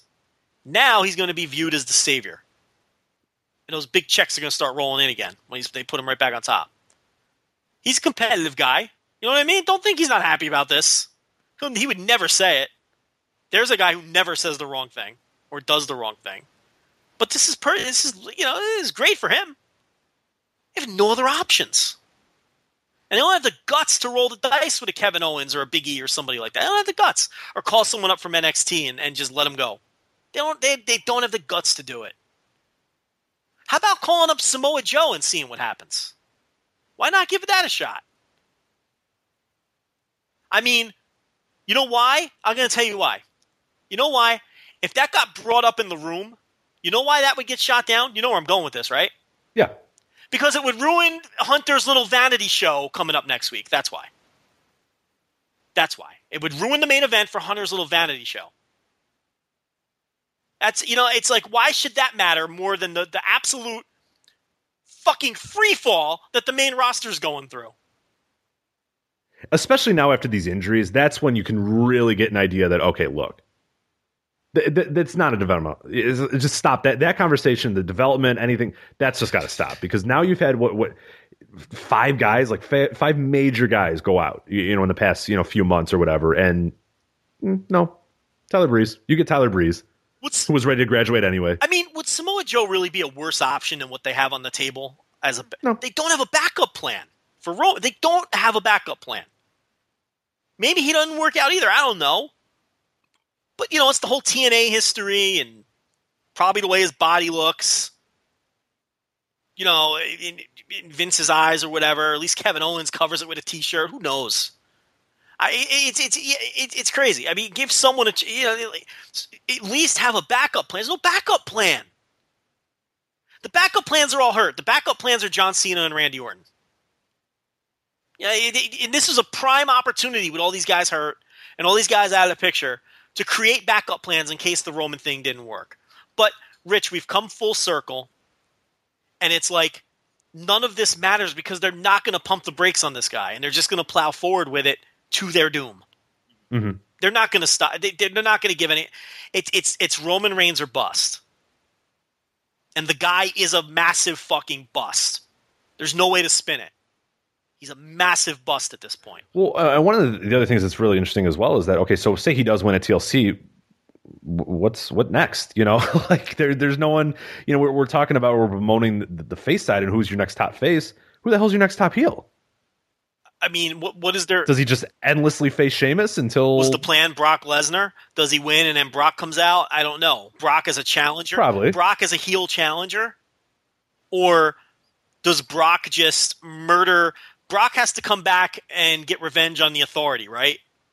So maybe Brock comes back at Royal Rumble and just murders Sheamus in like 30 seconds to set up Brock and Roman at WrestleMania?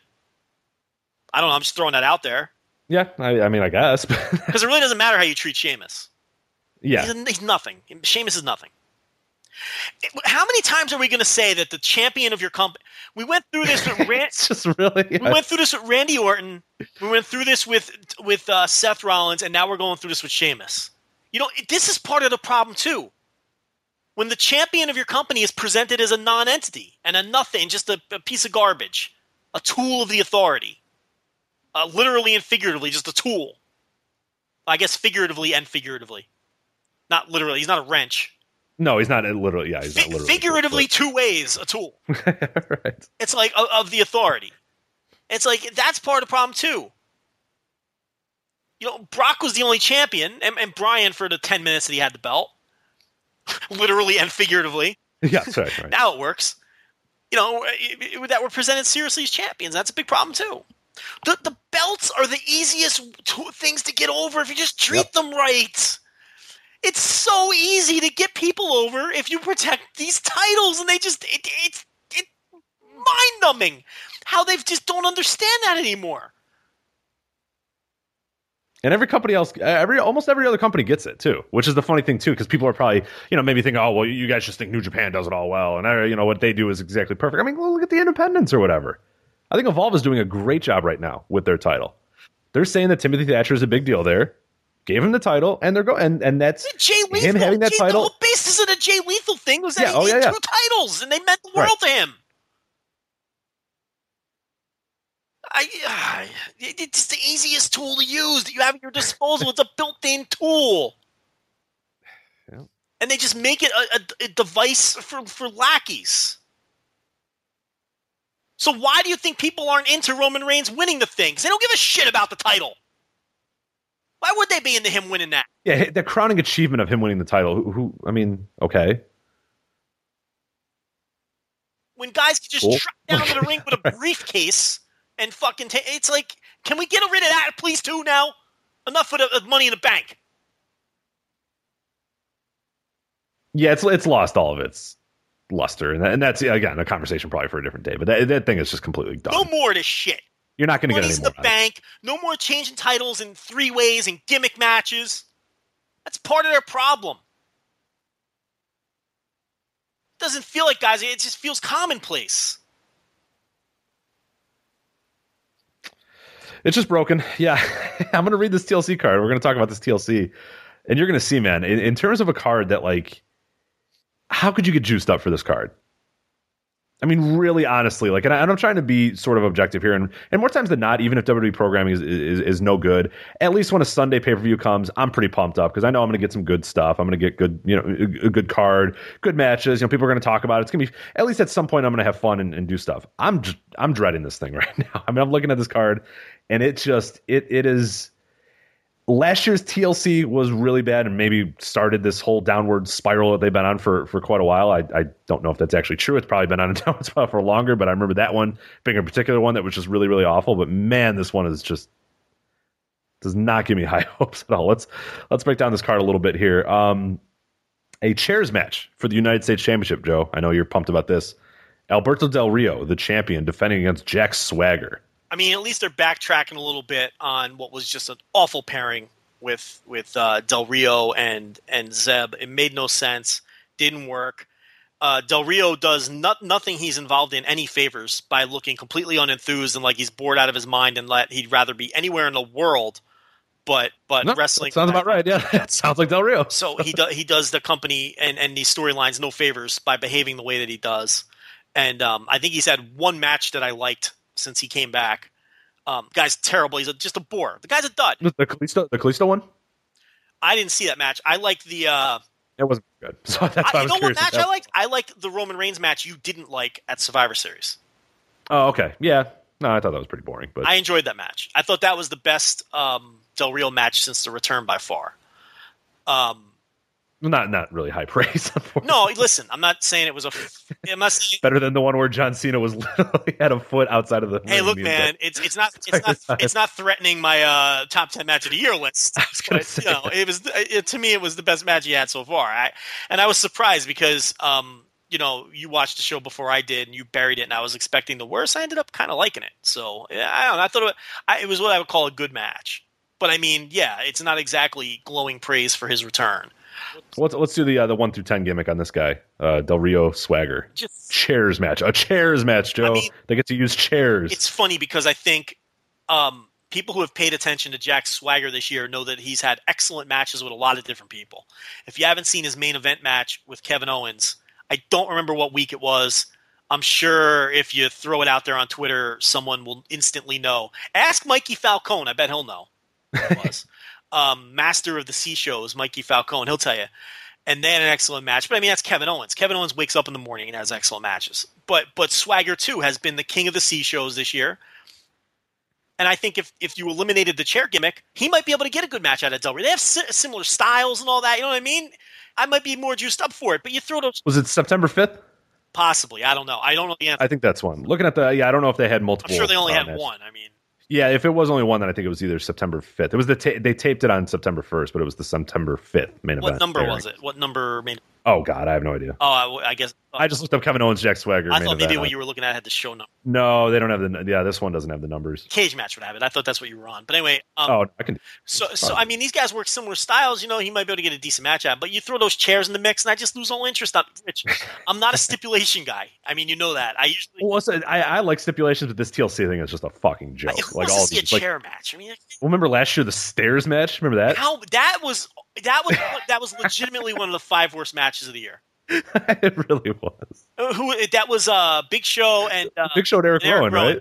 That was so bad. Legitimately one of the 5 worst matches of the year. Easy. Remember they just set up piles of stairs and just ran into them. I was like, what the fuck are we doing? What is this? And now this will be a match where they only use chairs, even though they have the ability because it's a no disqualification match to use whatever they want, but they choose to just use chairs. I mean, I have no interest in that stip. I mean, so for me, it's a 3 at best. And look, I'm excited for Jack Swagger because he's had a sneaky good year. He's not even sneaky. He's had a good year. He's had a good year. Nobody knows about because they don't watch the shows. No one's watching Superstars and, no one's watching Main Event and even less people are watching Superstars. I mean, that's what it comes down to. What's killing Main Event is the delays. Americans don't watch the show because people aren't going to watch a month-old show unless they're told that they. Oh yeah, well this week we got the November 17th because we have reviews on our site once again, WWE review or WWE main event reviews, and yeah, it was like the November 17th show that came up, which like come on, like, you know what I mean? Yeah. Like it's hard to get juiced up, but for watching something that is a month old. Right. So what you're saying is we have current reviews up. Right, but like at first I thought I had an error. I was like, oh shit, I wrote November or whatever. And I was like, oh yeah, duh, it is the November. Like, at first I freaked out and I was like, no, I can't. What the hell? I meant to type December and I wrote November. And I'm like, oh no, never mind. Wait a minute, but he should be getting the current one because he's watching he's doing the UK, the WWE Network ones though. Oh, okay. Oh, wait, but if you have WWE Network in Europe, you still get the same stuff that we get here. I thought they get the shows. I don't know. Yeah, that I'm not sure. Question. I thought that it's unblocked for them and they do get the. I don't know. I could be. I don't know. Yeah, because they get NXT early, right? Like they get NXT early in the day on Wednesday. Yeah. Or maybe. Yeah, I don't know. That's a good question. I could be wrong. I don't know. I don't know. Yeah, I don't know. I think maybe they watch it when it illegally pops up. Maybe that's what it is. I have no idea. But it seems like people in Europe are watching NXT like at 3:00 in the afternoon our time. Well, sometimes it actually will put up. Actually, WWE Network will sometimes just put it up. So if you're just home at that, and that could be just a situation where they're home at the time. Yeah. Because I know I used to, when I was doing the NXT reviews, I would refresh that damn thing and sometimes it would pop up. Oh, well, there you go. Because we have the WWE Network bot or whatever. We follow that guy on Twitter because that would put everything up, when it's posted. And it would sometimes get posted at 2 p.m. even for us in America, and I would go watch it. Oh, well, there you go. Maybe right away. So it could have been that situation because that was easy then. I would have my review done before the show even aired, and it was for most people. Okay, so they're getting it on TV in Europe. Yeah, I have no idea. Yeah, I have that stuff confuses the hell out of me, especially when it relates to like main event. Well, that must be what it is. They're getting it on TV. Whatever the hell the Kyle Edwards Experience show or whatever the hell those things are that they're. So they get it on TV up to date, but even on the network they're behind too. I think. I don't know. I'm sure someone will correct us. All right. I'm positive somebody will correct us on Twitter. I can confirm this, Rich. We've spent way too much time on Jack Swagger versus Alberto Del Rio in a chairs match. The match might go. We might have talked longer than the match will go. Well, here, how about this, Joe? Imagine it's 1996 and people going through tables is going to really pop you. Okay. Okay. Because you get an 8-man tag team elimination tables match, Joe. People are going through tables. Yeah, I mean, it's like I said. The sad part is Diva Dudley is going to go through a table, maybe. Joe, contain your excitement. Rhino, who has never worked for me. I mean, I can't think of many guys. Eric Rowan is going to take a back bump into a table, and it's going to break, Joe. I tell you. Rhino is going to gore somebody through a table. Oh, that's definitely happening. Look, it's like the sad thing. That doesn't get you going, Joe. You're done. It's over. Hey, look, my nipples are hard, Rich. I'm excited for that. Tables. People going through tables, Joe. First time ever. First time ever. The thing is, it's like we said, if Strowman wasn't in the match, there's a good chance the Wyatts would lose. Which is... To be fair, though, it is a tables match. So they could do something goofy where he, like, loses his balance on the top rope and, like, goes through... You know what I mean? And it's like, it's unacceptable. I mean, look, if I'm booking this match... the Wyatts don't lose a single member. Maybe Rowan. No, it's completely destroy these fucking old farts and dispatch them and burn them in hell. And you know what I mean? Like, just completely destroy that. I mean, there's no point in the Wyatts going neck and neck or going. I mean, it should be just utter destruction. They're just playing with these guys. But maybe Rowan to get a crowd pop early in the match. Maybe, But I'd probably decide. Yeah, let Rhino gore Eric Rowan through a table, or they do a 3D to Eric Rowan through the table, the Dudley Boys. Okay, that's fine. Make it a fluky elimination, right? Like a gore out of when someone dives out of the way, or But at the end of the day, the Wyatt should just squash these guys. They should just squash them, but they won't. No. I bet they might not win. I mean, there's a real chance that Tommy Dreamer and the Dudley Boys are emerging, on the top rope screaming at the end of this. If they could figure out a way to eliminate Strowman without making him look like a complete idiot, they could lose. Would losing his balance off the top rope count? If he gets back up and puts someone in his ragdoll hold thingy, yes, I could see that happening. Okay. He falls off the top rope through the table, right? But pops right up. That's important. He doesn't sell. And then, he puts Tommy Dreamer in his whatever he calls his move, that thing where he, puts the guy in the chokehold or whatever and ragdolls him. And then that leads to Tommy Dreamer being eliminated and his team winning the match. That's plausible. That's plausible.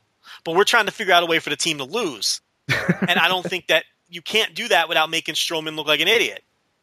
Because how does he get his heat back if the team goes on to lose? So, I mean, let's move on. I can't. My interest level in that match is like a 1. 1 through 10. What do you got, Joe? I don't think we 1 through 10 Del Rio Swagger. But I gave it a fine. 3. Oh, okay. I'll give it a 4. I like Swagger. What about this guy? Dudley's tables. People going through tables. I've never liked the Dudleys. Ever. I've never liked Rhino. Tommy Dreamer, 1997 was about your peak of Tommy Dreamer, your final Tommy Dreamer low. Yeah, I kind of like Tommy Dreamer in WWE CW as like basically the same role he had in the old ECW. You know what I mean? Like the babyface guy who was just never going to win in the end. I kind of liked him on that show. And I probably like Dreamer more than most people do. People give Dreamer a lot of shit. I think Dreamer comes off like just a happy-go-lucky good guy who cares about wrestling and works hard and cares about it. And I don't have any beef with Tommy Dreamer. And, he has that, people give him shit about his weight over the years, but it turns out that he has some kind of thing where he can't lose weight. And it's like, I don't know. It's like, I don't have beef with Dreamer, but I don't like the other 3 guys. And I hate Bray Wyatt. And Rowan does nothing for me. Strowman does nothing for me. There's like 2 guys in this match there's one guy I really like and one guy that I can tolerate. So what am I going to, and it's a fucking tables match with ECW guys that peaked a decade ago, or more than a decade ago. So tables, Joe, that doesn't get your juices flowing? Guys going through tables? Come on. Again, like, look at this company. Like, dear God, think of the evolution that this company has made in the past 15 years. I mean, if you're going to do this, the goddamn Dudleys are going to put people through tables, Joe. In 2015. Look, if he wasn't such a train wreck and a PR disaster, if you're going to do this gimmick, at least bring back Sabu. But I mean, you obviously can't. But I mean, that would work. Look, it'd have more juice if it was Sabu instead of Rhino, right? What about the Sandman? Everybody was rumored about the Sandman. I'd rather see Sandman than Rhino. At least there's some joke of it. There's no real... Rhino's just there. I like Sandman. He doesn't take himself too seriously. Never did. No. All right, let's move on. Especially if you're going to give him the Enter Sandman. If you're going to give him the Enter Sandman, right? There's no chance they would. I'd give it a 10. They didn't even let Sting have his own music. For God, you think they're going to let him have Enter Sandman? I don't think they would, but if that was the deal... Dear God.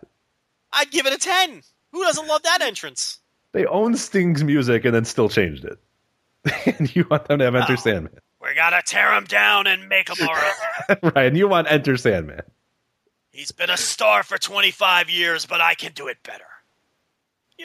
Charlotte versus Paige for the Divas Championship. Charlotte's the champion. Paige the challenger. Paige the heel. Charlotte kind of the heel too. Rich. Yep. You know what? This is my most anticipated match on the entire show. I you know what? I thought on Monday that was my favorite segment of the entire show, and this I think is my second. I'll go second. There's one more match I'm a little bit more anticipating. This is my second favorite match. A couple weeks ago, I think I was the only person on planet Earth who was enjoying the matches these two were having, because I think that they're working hard and there's a real intensity when they work against each other. Particularly, I don't think Survivor Series had any intensity. liked it. I think it went too long. But I kind of checked out once Charlotte was flipping all around the ring to get ready for her entrance and smiling. And listen, I get that. And that was... And then said, you know what? I'm going to put her in a head scissors for 25 minutes. That'll avenge my brother by putting you in a head scissors. See, we never talked about it because that was the show I did by myself. Yeah. And all of your points are valid. And I did rip her for that too. The cartwheel before she got in the ring. And it's like, that's totally wrong for the story of the match. But the match itself, while it did go too long, and they did get lost at points because they went too long, this was a rare case of the women getting... It's like we say, give the women more time, right? And then they give the wrong match too much time. That was a match that should have been really short and intense, right? But, yeah, I'm with you. And it was intense, but it was too long. And I thought I liked the Raw match. I don't know if you saw it. I liked the Raw match better than the pay-per-view match. It had the right length. I don't know if I did now. It was where Paige kept suplexing Charlotte into the ropes to damage her legs. To set her up. Oh no, I did see that. Yeah, that was solid. I liked it. They really lay into each other. These two, I've enjoyed their matches, and I know I'm on an island, but I've been on an island. I'm not afraid to be on an island. I've liked these matches, so I'm looking forward to this to see what they do with it. And I think they've worked well together, and the matches haven't been perfect. They haven't been match of the year contenders, but I've enjoyed this feud. I don't know. Maybe I'm nuts. I'm looking forward to this.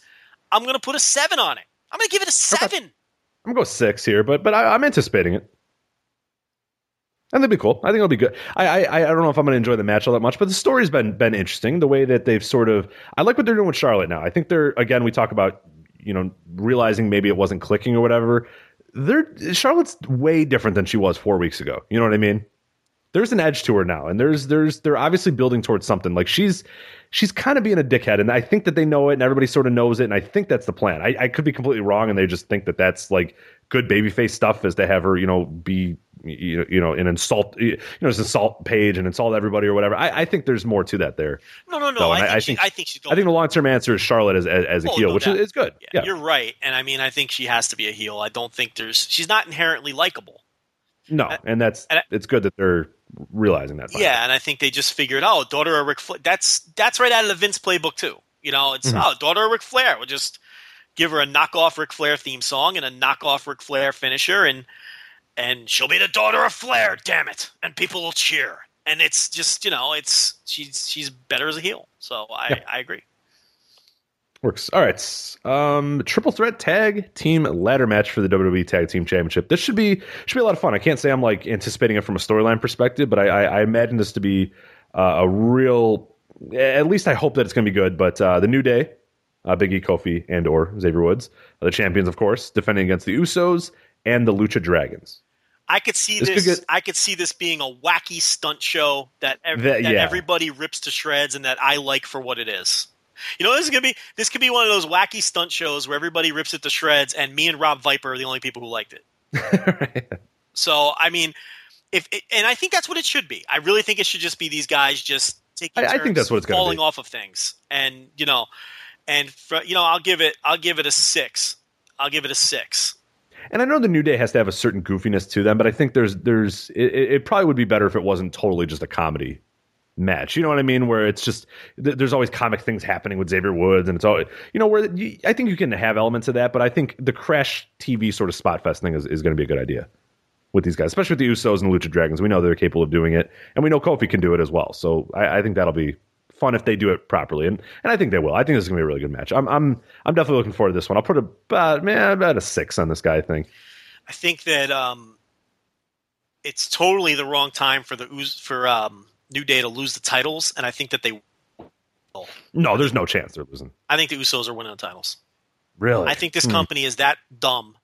I just have no confidence in them making the right decision in any way, shape, or form. I think the Usos will win the titles.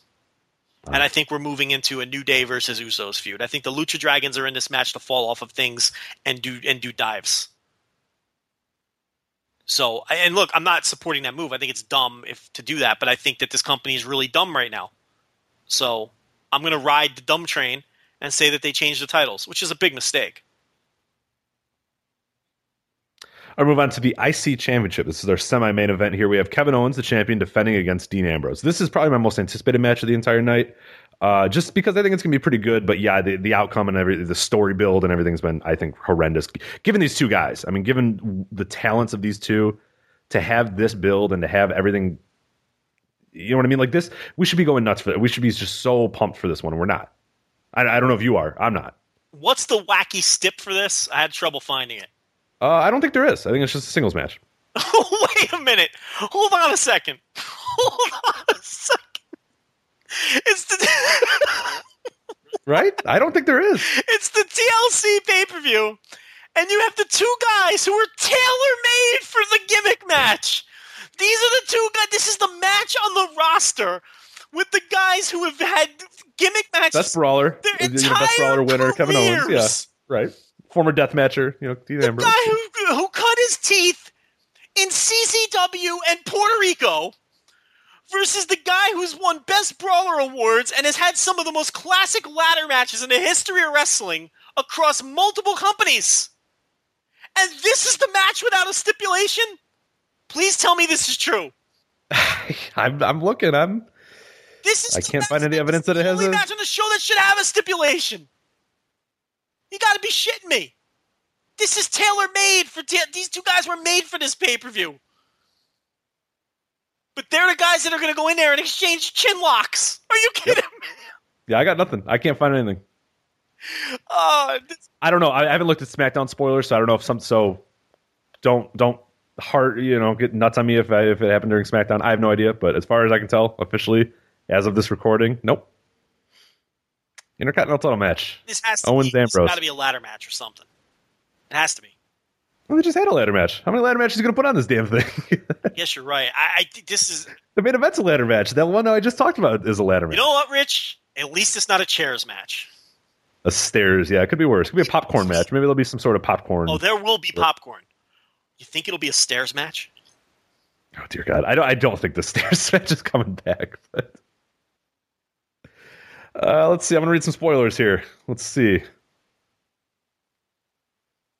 We got to do it, right?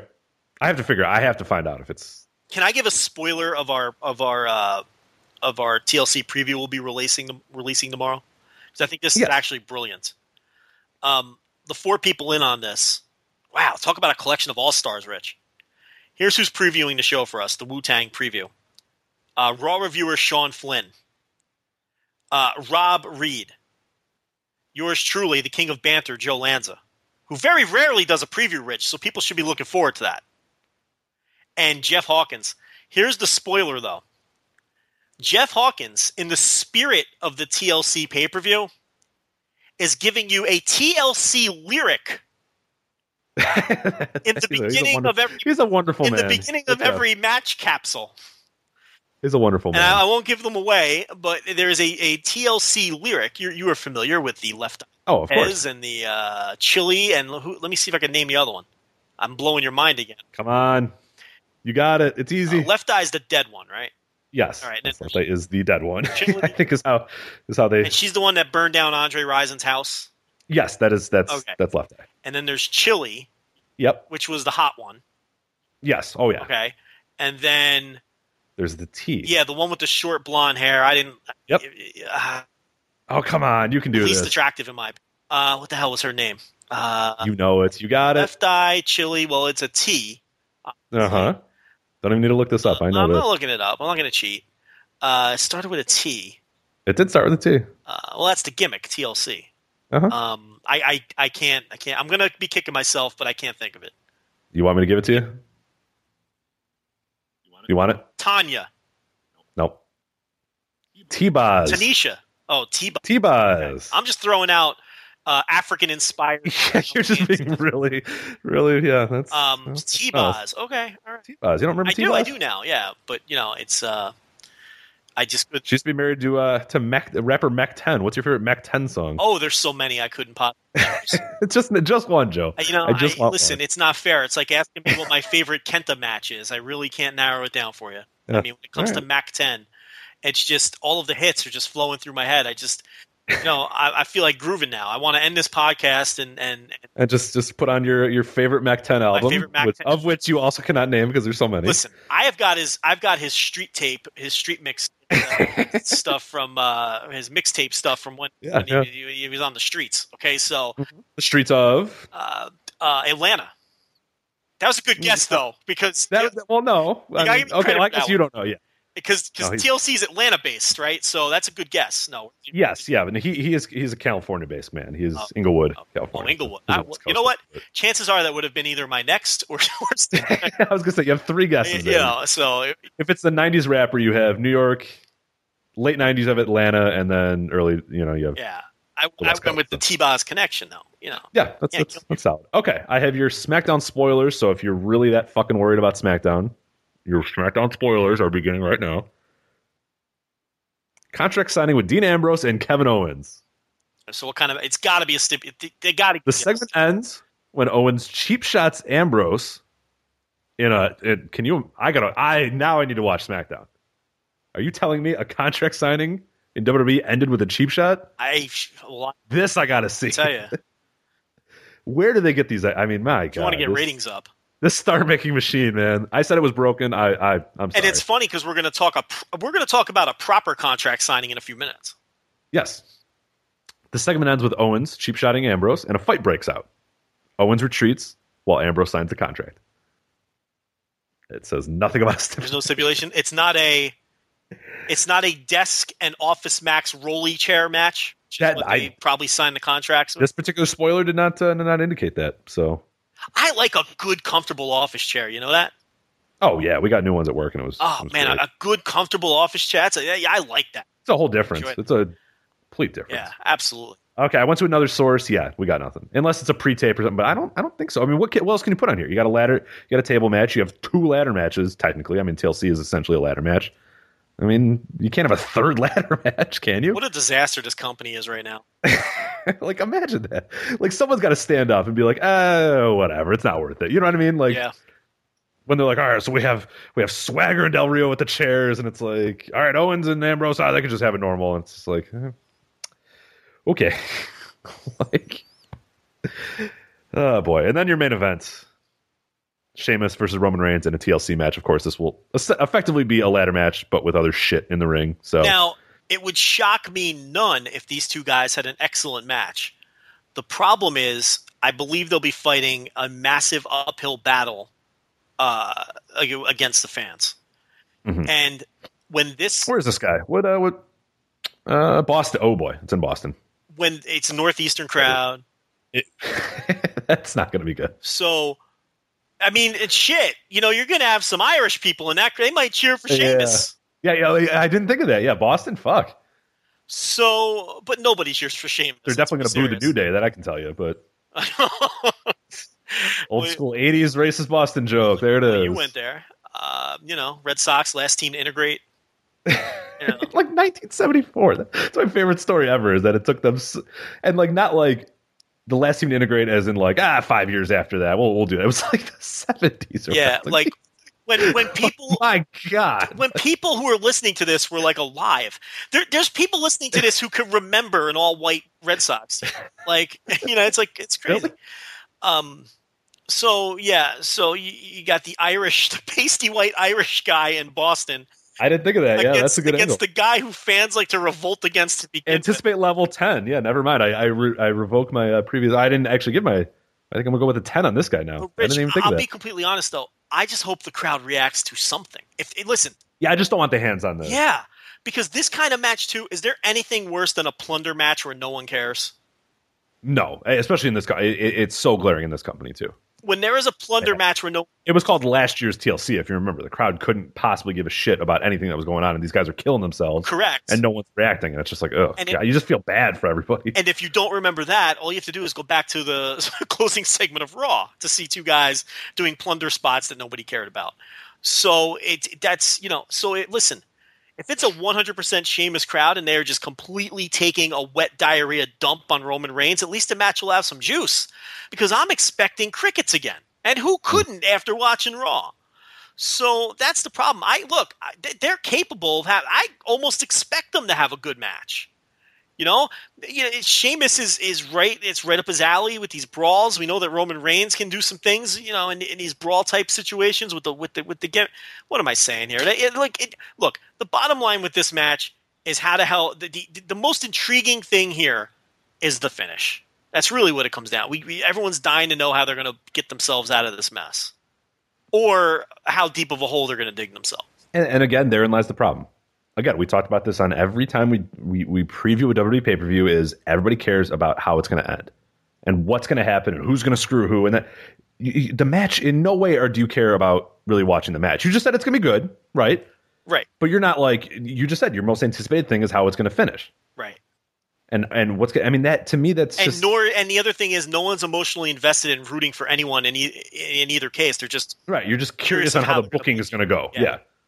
Like that's like it's bizarre. Well, that's WTLC. We'll have a Wu-Tang review and we'll have the Wu-Tang preview probably by the time most of you guys listen to this show up on the website voiceofwrestling.com. Can I expose the slackers? Let's expose the slackers. Joe Lanza was done first, by the way. I want to point that out. Jeff Hawkins appears to be finished. We're waiting on Sean Flynn and Rob Reed. Maybe Rob Reed is on that European time or something. That's true. He's probably asleep, but he'll be up soon though. I think. I don't know. I never know. Time zones still. Every single time I see a time in Japan, I still go. I don't know. Is it just me, or do European wrestling fans never sleep anyway?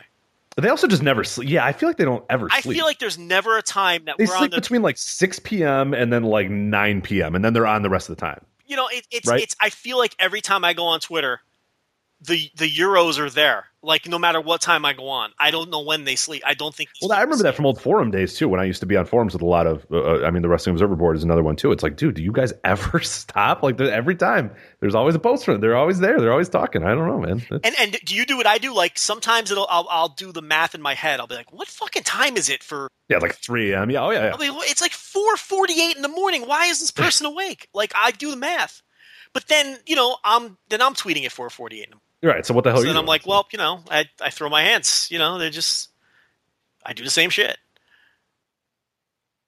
All right, so move on to another show. Real quick, for people that are listening, of course, as mentioned, we're recording this on a Wednesday. People are probably going to be saying, oh my God, why aren't you talking about the Wrestle Kingdom card? The thing's going to get announced a little bit later, so we didn't want to do that. Exactly. So there's that. So just want to mention that in case people get upset or weirded out or why the hell would you even talk about that? That's why. So. We don't know yet as we are recording this. The card they're doing actually. It's going to happen pretty soon. It's going to happen in the next 10 minutes. So maybe we do. We'll find out. But it's starting. I'm imagining it's going to be a slow build. Starting in 12 minutes, the press conference. Yeah, I doubt they're going to run through that thing in 10 minutes. We might do something else for that. Yes, exactly. So stay tuned. I don't want to say in case it doesn't happen, but we might do something else for that.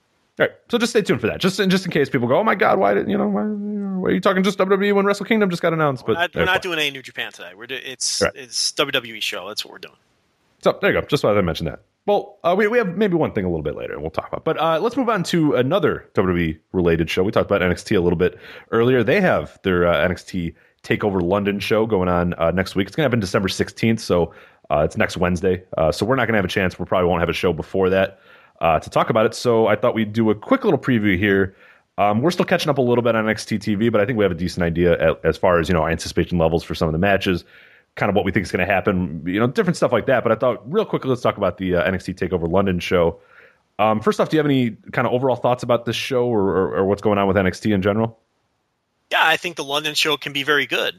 So and especially I really like the build to the main event. I thought that was excellent. I agree. I think it's been fantastic. Yeah, so let's break down the card here real quick. I thought the build for almost all the matches have been really, really good, and that's NXT for you. It's a nice, clean 1 hour show, and it does its job week in and week out. Never fucking change. Don't call anyone up. Leave everybody there, and never fucking change. It's the greatest thing in the world for me. I love using your developmental territory by all means. Please. I don't want to see any of these people sullied by being on the main roster.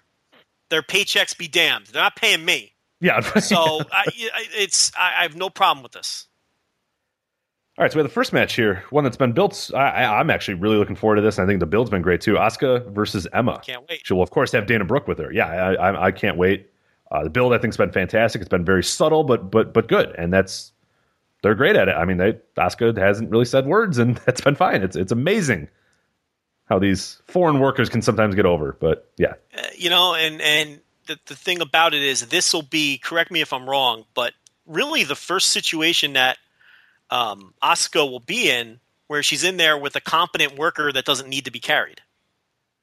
So yeah, I'm trying to think back to, she's had some squashes against, some of her squashes have been against like okay workers, but that's not meant to be, that's meant to be just Asuka kicks them on, 10 minutes and then or 10 seconds and it's over. But yeah, no, in terms of this is a neck and Emma's very good. I mean, people kind of forget that because she's been so buried for so long, but yeah, she's a good worker. Let me tell you something. I really look, I always thought Emma was kind of just that. Look, I didn't think she was bad, but I didn't think she was particularly good either until I saw her live.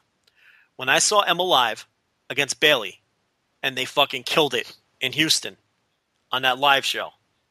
And it was, believe me, it was every bit an Emma match as it was a Bayley match. In fact, I thought Emma was the better worker in the match and Bayley was very good. But it was an Emma match. She's great. I've always liked Emma. I think she's really, really good. Really good. Yeah. And she's a hidden talent that they just do, of course, don't utilize properly, but And look, I'm not bashing Dana Brooke who wrestled Asuka but Dana Brooke is still green. She's a baby. Yeah. She's still green, and that was an Asuka match. I don't know how to say that name. Can I say Asuka? Can I just say Asuka? No. I'm going to say Asuka. That's wrong. It's wrong, but I feel like an idiot saying Asuka. Is that right or wrong? It's Asuka. Asuka. Give me the phonetic spelling. Like how should I be viewing this in my head? Because the U is screwing me up. Just don't do the U. Just Asuka. Give me the letters. Aaska. Asuka. Maybe not that many A's. Maybe take about 2 A's out of there. Gave me the A's. I apologize. That was Asuka. I overate it. So just say Asuka. Yep. Pretend the U doesn't exist. Yep. Like Shinsuke. Yeah, exactly. Okay. Asuka. My point here is Asuka. Emma. It's Emma, by the way, in case you're curious. You got that one? I think I got that one straight. Okay. All right. Asuka. Well, you made me forget my point. You got it. No, you're good. Yeah, so, I don't know what the hell you're talking about now. Asuka clearly carried Dana Brooke in that match. Yes. Oh, yeah. This is a situation where she's in there with someone who can also go. Now, the trick is she finally going to have a back and forth match? That's the one thing I'm going to be watching for. Or is she really just going to cut through? Yeah, it being the opener and there being another women's match on here, there could be a case that this could just be a 2-minute ass kicking. Which I'd be disappointed with. Which, look, is fine from a storyline point of view. Yeah, oh, absolutely. Because you have these two asshole heels who don't respect her, and she just obliterates both of them. I don't have a problem with that. But I want to see a good match between these two. So selfishly, I hope it's kind of a give and take match. Mm-hmm. But yeah, I'm right there with you. I'm anticipating it being a pretty good match, and I'm anticipating a lot. But it's probably for storyline purposes, it would make more sense if she just went in there and kicked the hell out of him. Beat the hell out of Emma. Dana Brooke distracts her. Distracts Emma, and then stuff like that. But it being I don't know. I mean, there's 5 matches on this card. You never know. But it being there being another women's match on it, they don't want to overshine. I think it's gonna be quick, but we'll see. Apollo Crews, Baron Corbin. This is Corbin has made enormous strides character-wise. Oh, absolutely. And he's speaking of our earlier conversation about just driving through with a guy until that they smartly recognized. Look, it's never going to work. Right. The Corbin thing is never going to work. Let's change it, or at least not now. It isn't. So let's let him do something different and find his footing and. Weird. It's a wonder. It does wonders when someone's allowed to be themselves when they're naturally, when their natural personality is a fit for wrestling. Some people's natural personalities are not a fit for wrestling. His natural personality is a perfect fit for a wrestling heel, and he's basically just being himself. Mm-hmm. Unless he's working everybody on breaking ground, which I don't suspect he is. Maybe he's dialing it up a little. But I'm sure. Well, you got to dial it up a little. But you could tell that guy's just a dick. Mm-hmm. Oh, we knew that if you read his NFL stories and stuff. Yeah, he's a dickhead. Yeah. Guy's a dick. Good. Be a dick. And you're in the perfect business. You're in the business that will reward you for being a dickhead. Yes. Congratulations. And he's making small strides in the ring as well. He still has a long way to go in the ring. But working as a heel and not working 10-second squash is going to go a long way. And working a long feud with Samoa Joe, where he worked with him every night on the road and all those things, that helps a lot. So, sometimes we forget, and we're guilty of it too. Everyone's guilty of it, but we are, that these are green as fuck wrestlers in a lot of cases, and people do get better. Even veteran wrestlers get better and improve. And look, we're in the business of doing a radio show, and you got to have a take. You know what I mean, Rich? And you can't come on, and you can't. You don't want to be over the top and have fake take, but you still have to have a take. And sometimes it's you forget that these guys, there is room to improve, and you see this guy improving. This match could be a disaster, though. Apollo Crews hasn't been fantastic. I've enjoyed him, but he's been okay. He hasn't been. He's getting there, but he's another guy too that I think we kind of forget that he's not ready to go yet either. Like people sort of get this idea because he's from Dragon Gate and all that sort of stuff. The guy's really a very new worker to the business in the overall sense that what we think of, and we think of guys like when they reach their peak and all that sort of stuff. I mean, he hasn't even scratched the surface yet. And he missed the whole year. Exactly. So he's got a lot of way to go. I think he's acclimating himself better to NXT than I thought he would initially. I thought it would take a lot more for him to get there. He's getting there, but there's still a lot of ways to go. But I think he's he is a natural babyface. We talked about again, yes. the heel. He's got that down. So the character, I mean, I think for the most part is there. It needs a little bit more, juice or back end or whatever. But I think for the most part, he's okay. But the work has a little ways to go, and the character needs a little work. But I think he's acclimated himself pretty well. I could see this being very quick. And you know what? That's a guy who belongs in developmental. Yep. To act, in this company where the style is so much different than what he was used to doing, where there's other people who are still in NXT who, long ago, should have been called up. But that's and Cruz is still not even that good of a promo. I don't think his character. I don't think he's really figured out how to be a pro wrestler quite yet. He's got for this company. He's got to be able to promo better. He has to. Right. So it's absolutely. So I don't know. This match could be. I can't see this. I don't see it. It's not going to go more than like a minute. You know what I mean? Really? Like I really don't think. I don't think it's going to be a back and forth. I think Cruz just destroys him. Really? Yeah, I do. Interesting. I don't know. Do you think this feud continues, or obviously not? I don't know. Yeah, I don't know. I just don't see this being a long match. I just don't know. I don't understand how you time it and it be a long, back and forth match. I think if it's really long, they could expose these guys.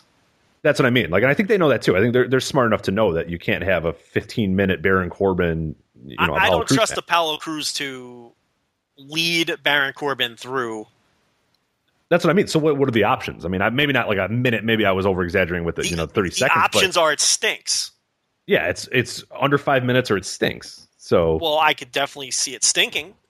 Yeah, I don't know. Maybe look, they're creative. Maybe it'll be brawly. I don't know. We'll see. I'm shaky on this. Interference or something like that. Maybe get interference, just set off another feud or something. I don't know. Yeah. Look, I don't have a lot of confidence in Baron Corbin. I just don't. And I don't think it's a good matchup for Cruz. All right, so move on to the women's championship here. We have Bayley, the champion, defending against Nia Jax. First off, I'll ask you, too soon to be doing this matchup? Yes, and Jax doesn't work for me. Yeah. Okay, well. I think, there's our hot takes. There's unfortunately, I'm right with you on that. I think Jax stinks. I wanted to argue with you about that, but yeah. I think she stinks. And again, I just don't. I just talked about it. Let me make this quick point. Yeah, go ahead. And I just talked about it. That doesn't mean I think she's always going to stink. Maybe she'll be good at something. I think right now, though, she stinks. Go ahead. My thing is, this just doesn't feel like a TakeOver-esque match. You know what I mean? Like, especially with a Bayley. This strikes me as something that you would sort of build in between those. It's one of those matches that gets blown off on an NXT TV, but it's built up for 4 or 5 weeks or whatever. They're really good at those. You know when it's like, this will kind of distract Bayley until the TakeOver match comes. This being sort of the crescendo to the TakeOver and being a big special and being Bayley, one of Bayley's biggest moments, as a champion on her own or what. I don't see it being very good, and I think that's gonna hurt it. I don't know. Yeah, I just don't have good visions here. I mean, Bayley's gonna be super over. They'll be obviously booing Jax, and that'll be a cool dynamic. But given the spot, this is a match that needs to go long, and I don't know if Nia Jax can go that long. It's going to go long. I mean, they're going to give that the time. I mean, they've given Bayley that rope, and then we know with the NXT women that it's not going to be a 5-minute match, right? I think that I don't get Jax and how they're presenting her right now. She's not very good in the ring, but more importantly than that, I don't understand her. She's a heel, right? So she's a heel, yeah. Of course. Why is she always smiling? Bodyguard of Eva Marie. Why is she always smiling? She's smirking because she can destroy people so easily. No, she's smiling all the time because even though she's a heel, they're still doing this. Oh, big girls can be pretty too. Like, all right, that's fine. But see, I don't get that vibe. I just get the vibe that she's destroying people and smiling because of that. No, I don't get that vibe. With her mannerisms and the way she comes in the ring and how she's always smiling, and I get the vibe of, and the whole angle of, it's like, okay, yes, big girls can be pretty. You're absolutely right, but they could be pretty and mean. They have to be pretty and smiley and smirky.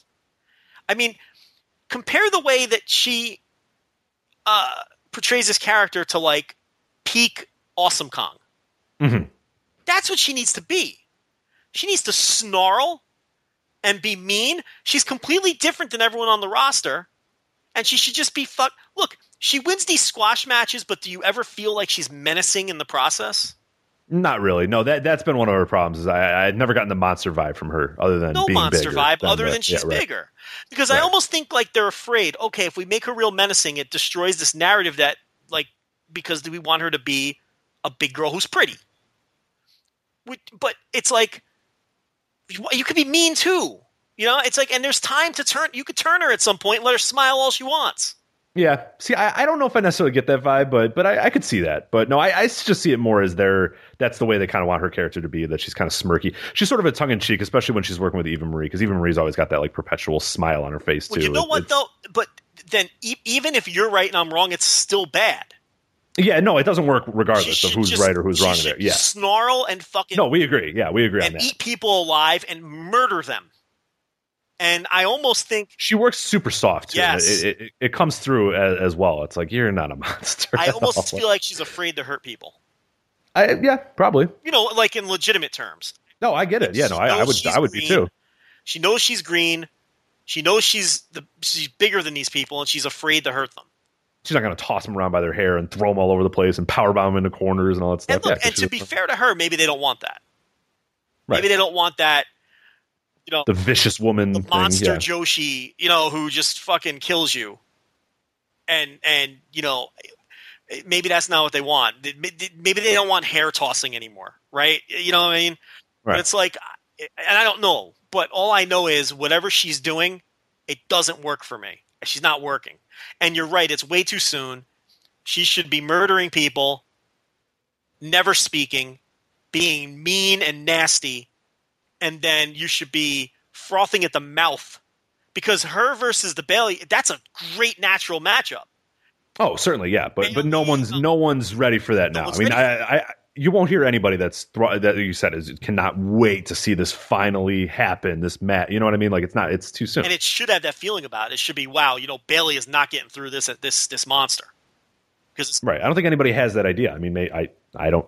That could be my little circle, but yeah, I haven't heard people be like, "Oh man, you think Bayley's going to actually lose here?" Like, no, I don't think there's any fantasy booking alert. I know I hate this, and I'm contradicting myself. That's why you alerted. So I'd have her rip everybody apart on the roster, never fucking smile, and then murder Asuka too, to set her up for Bayley. That would be my setup for Bayley.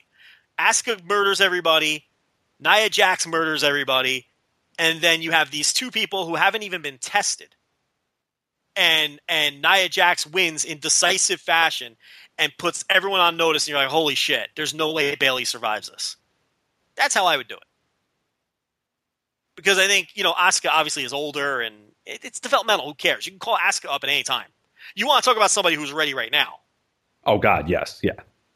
So, I mean... Yeah, what is she doing? Yeah, she's just no reason to be in development. The only reason you'd keep her there is so Hunter can stroke himself when the women have a match of the year contender again. It's the only reason you can keep her there. Yep. There we go. NXT in a nutshell. NXT Tag Team Championships, Dash and Dawson, the champions, versus Enzo Amore and Colin Cassidy. This, I won't lie, I don't mind Dash and Dawson, but I am not looking at this. I'm not going to say I'm not looking forward to it, but my anticipation levels are as low as you can get for something that's not really something I actively hate. It's just like, okay, you know. It doesn't do much for me. I don't know. I've liked the build. I think it's been okay, but I don't know. It's not something I cannot wait to see, if that makes sense. I don't know. It's just it's been fine. I've enjoyed the build. I like Dash and Dawson. I guess that's what they are now, right? They're just Dash and Dawson. I like Dash and Dawson and their dollar store Minnesota Wrecking Crew routine. I enjoy that. I like it too. And I like the build. The only problem I have with this match is I don't think Enzo and Cass can go. Right. It's again, it just like the Bayley Nia Jax one. This strikes me as a one that would be great as an in between takeover match that builds up, and then it goes 10 minutes or 15 minutes, if you will, on NXT TV, and then it's okay. Then it goes through multiple commercial breaks. It's kind of fun like that. This is going to stick. I mean, this is the semi-main event of this show. You know what I mean? Yeah. That's going to stick out, I think. Yeah, the build was fun. It's just it's not going to be great. But I can tell you exactly how this match is going to go anyway. I mean, it's obviously they're just going to work over Enzo for 10 minutes, and he's going to hot tag Cass, who's the guy seeking the big revenge anyway. You know what I mean? And it's like Enzo's at his best taking a beating, and you know, besides talking, you know, as far as his work goes, he's at his best taking a beating and being, you know, the Ricky Morton. The Dash and Dawson are at their best, working a body part and, you know, doing the old school 80s Southern tag thing. Yeah. Oh no. I mean, it's great. The dynamic's great. I feel like I'm putting it down, and I'm really not. I think it's going to be fun, but it's not worthy of a takeover special. I don't think. Undercard of the takeover special. Maybe. I think the way the build has been good enough to where I'll disagree with you, and I do think it's worthy of the spot. I don't have a problem with that. As a semi-main event. Yeah. Well, look how weak the women's match is, so I don't have a problem. Yeah, I guess because it's better. It's been. So you're gonna have another weak match. Well, see, that's where this is where we hit a fork in the road, though, because I don't think this match. I think the build to this match has been good. It's not going to be good, though. Oh no, from that perspective, no, I agree. It's not going to deliver on that end. Oh is what no, I'm saying. But see, okay, but we're on two different wavelengths. Then I'm just saying, from a build perspective, it's worthy of the spot. The build's fine, but the work is not. Yeah, no. I'm not disagreeing with the build at all. I think the build's been fine, but I mean, anticipating the actual match happening on this takeover special in front of a raucous crowd or whatever. Yeah. It's going to underdeliver because it's just not going to be that great of a match. It'll be perfect in front of the Full Sail crowd when it goes 10 minutes and whatever happens. But yeah, in front. I mean, it's just I don't know if this is a big show. I mean, we really think about it. We're sort of putting it down. I mean, it's a big show to be having in this building, and I guess it's Wembley Arena. It's the show. I mean, it's from the perspective of the working standard of a takeover show. You're right. Yeah, that's what I meant. Yeah, so maybe we were on the different way. We were. Sorry, I apologize. Yeah. I was looking at it just from a pro wrestling, how to build a card standpoint. No, no. It'd be great. I mean, honestly, if this was on if there was another like real good, like a tag match that I knew was just going to blow the doors off and just be an awesome tag match, and this was on like the undercard, or this was the opener or whatever, absolutely, that'd be great, perfect. But being the semi-main, I don't know, just not going to deliver to that level. But I think the way that the match is going to go. It's impossible for the match to be bad because they're just going to work over Enzo. He's going to hot tag, and then they're going to do whatever finish they're going to do. It's going to be a formula. Absolutely. Yeah, which is fine. And that's what Dash and Dawson do. They do a formula match, and it's all going to depend on how compelling their beatdown on Enzo is. And it won't be any worse than average, in my opinion. The problem is I don't think it has a real high ceiling either. It's not going to be the greatest tag team match you've ever seen. I mean, it won't be. Enzo and Cass aren't good enough. And then we'll go to the main event, which I guess is the real draw of the whole thing. And it's something that I think, regardless of whatever I thought of the other matches or whatever, really anticipating this match. I cannot wait for this. I think the build's been fantastic. I think the match is going to be fantastic. It's Finn Balor defending his NXT Championship against Samoa Joe. Yeah, you want to go? You were talking about contract signings at work. You want that fucking contract signing work? Hey, I know you're passionate about it. You go first. That one rolled. I mean, I one little slight afterwards is that Samoa Joe did eventually attack him, but I think they build up this contract signing. It's got the goddamn table and the pens and all that sort of stuff. And Finn Balor, calls out Samoa Joe. Samoa Joe comes out, signs the contract, puts the pen down, walks away. And Finn Balor goes, fight me, you coward, do all that sort of stuff. And Joe just walks away. And I went, yes, thank you. Because it's a slap in the face of, like we said, of what the WWE contract signing is or whatever. And it makes sense. Well, I'm not going to, whatever. We'll talk it. We'll fight a TakeOver. I don't need to be brawling with you now or whatever. I'll let my actions speak for itself at TakeOver. I thought that was so subtle, so nice, so perfect. We came back and, he beat him up afterwards, which I could have even done without it. But regardless, though, that segment was just perfect. Joe walks in the ring, like real quick, too. I love that, too. Just walk in, sign, leave. And then Balor just begging him to fight. And I thought that was an interesting dynamic, too, that Joe was just like, no. I'm business. I want that title. That's it.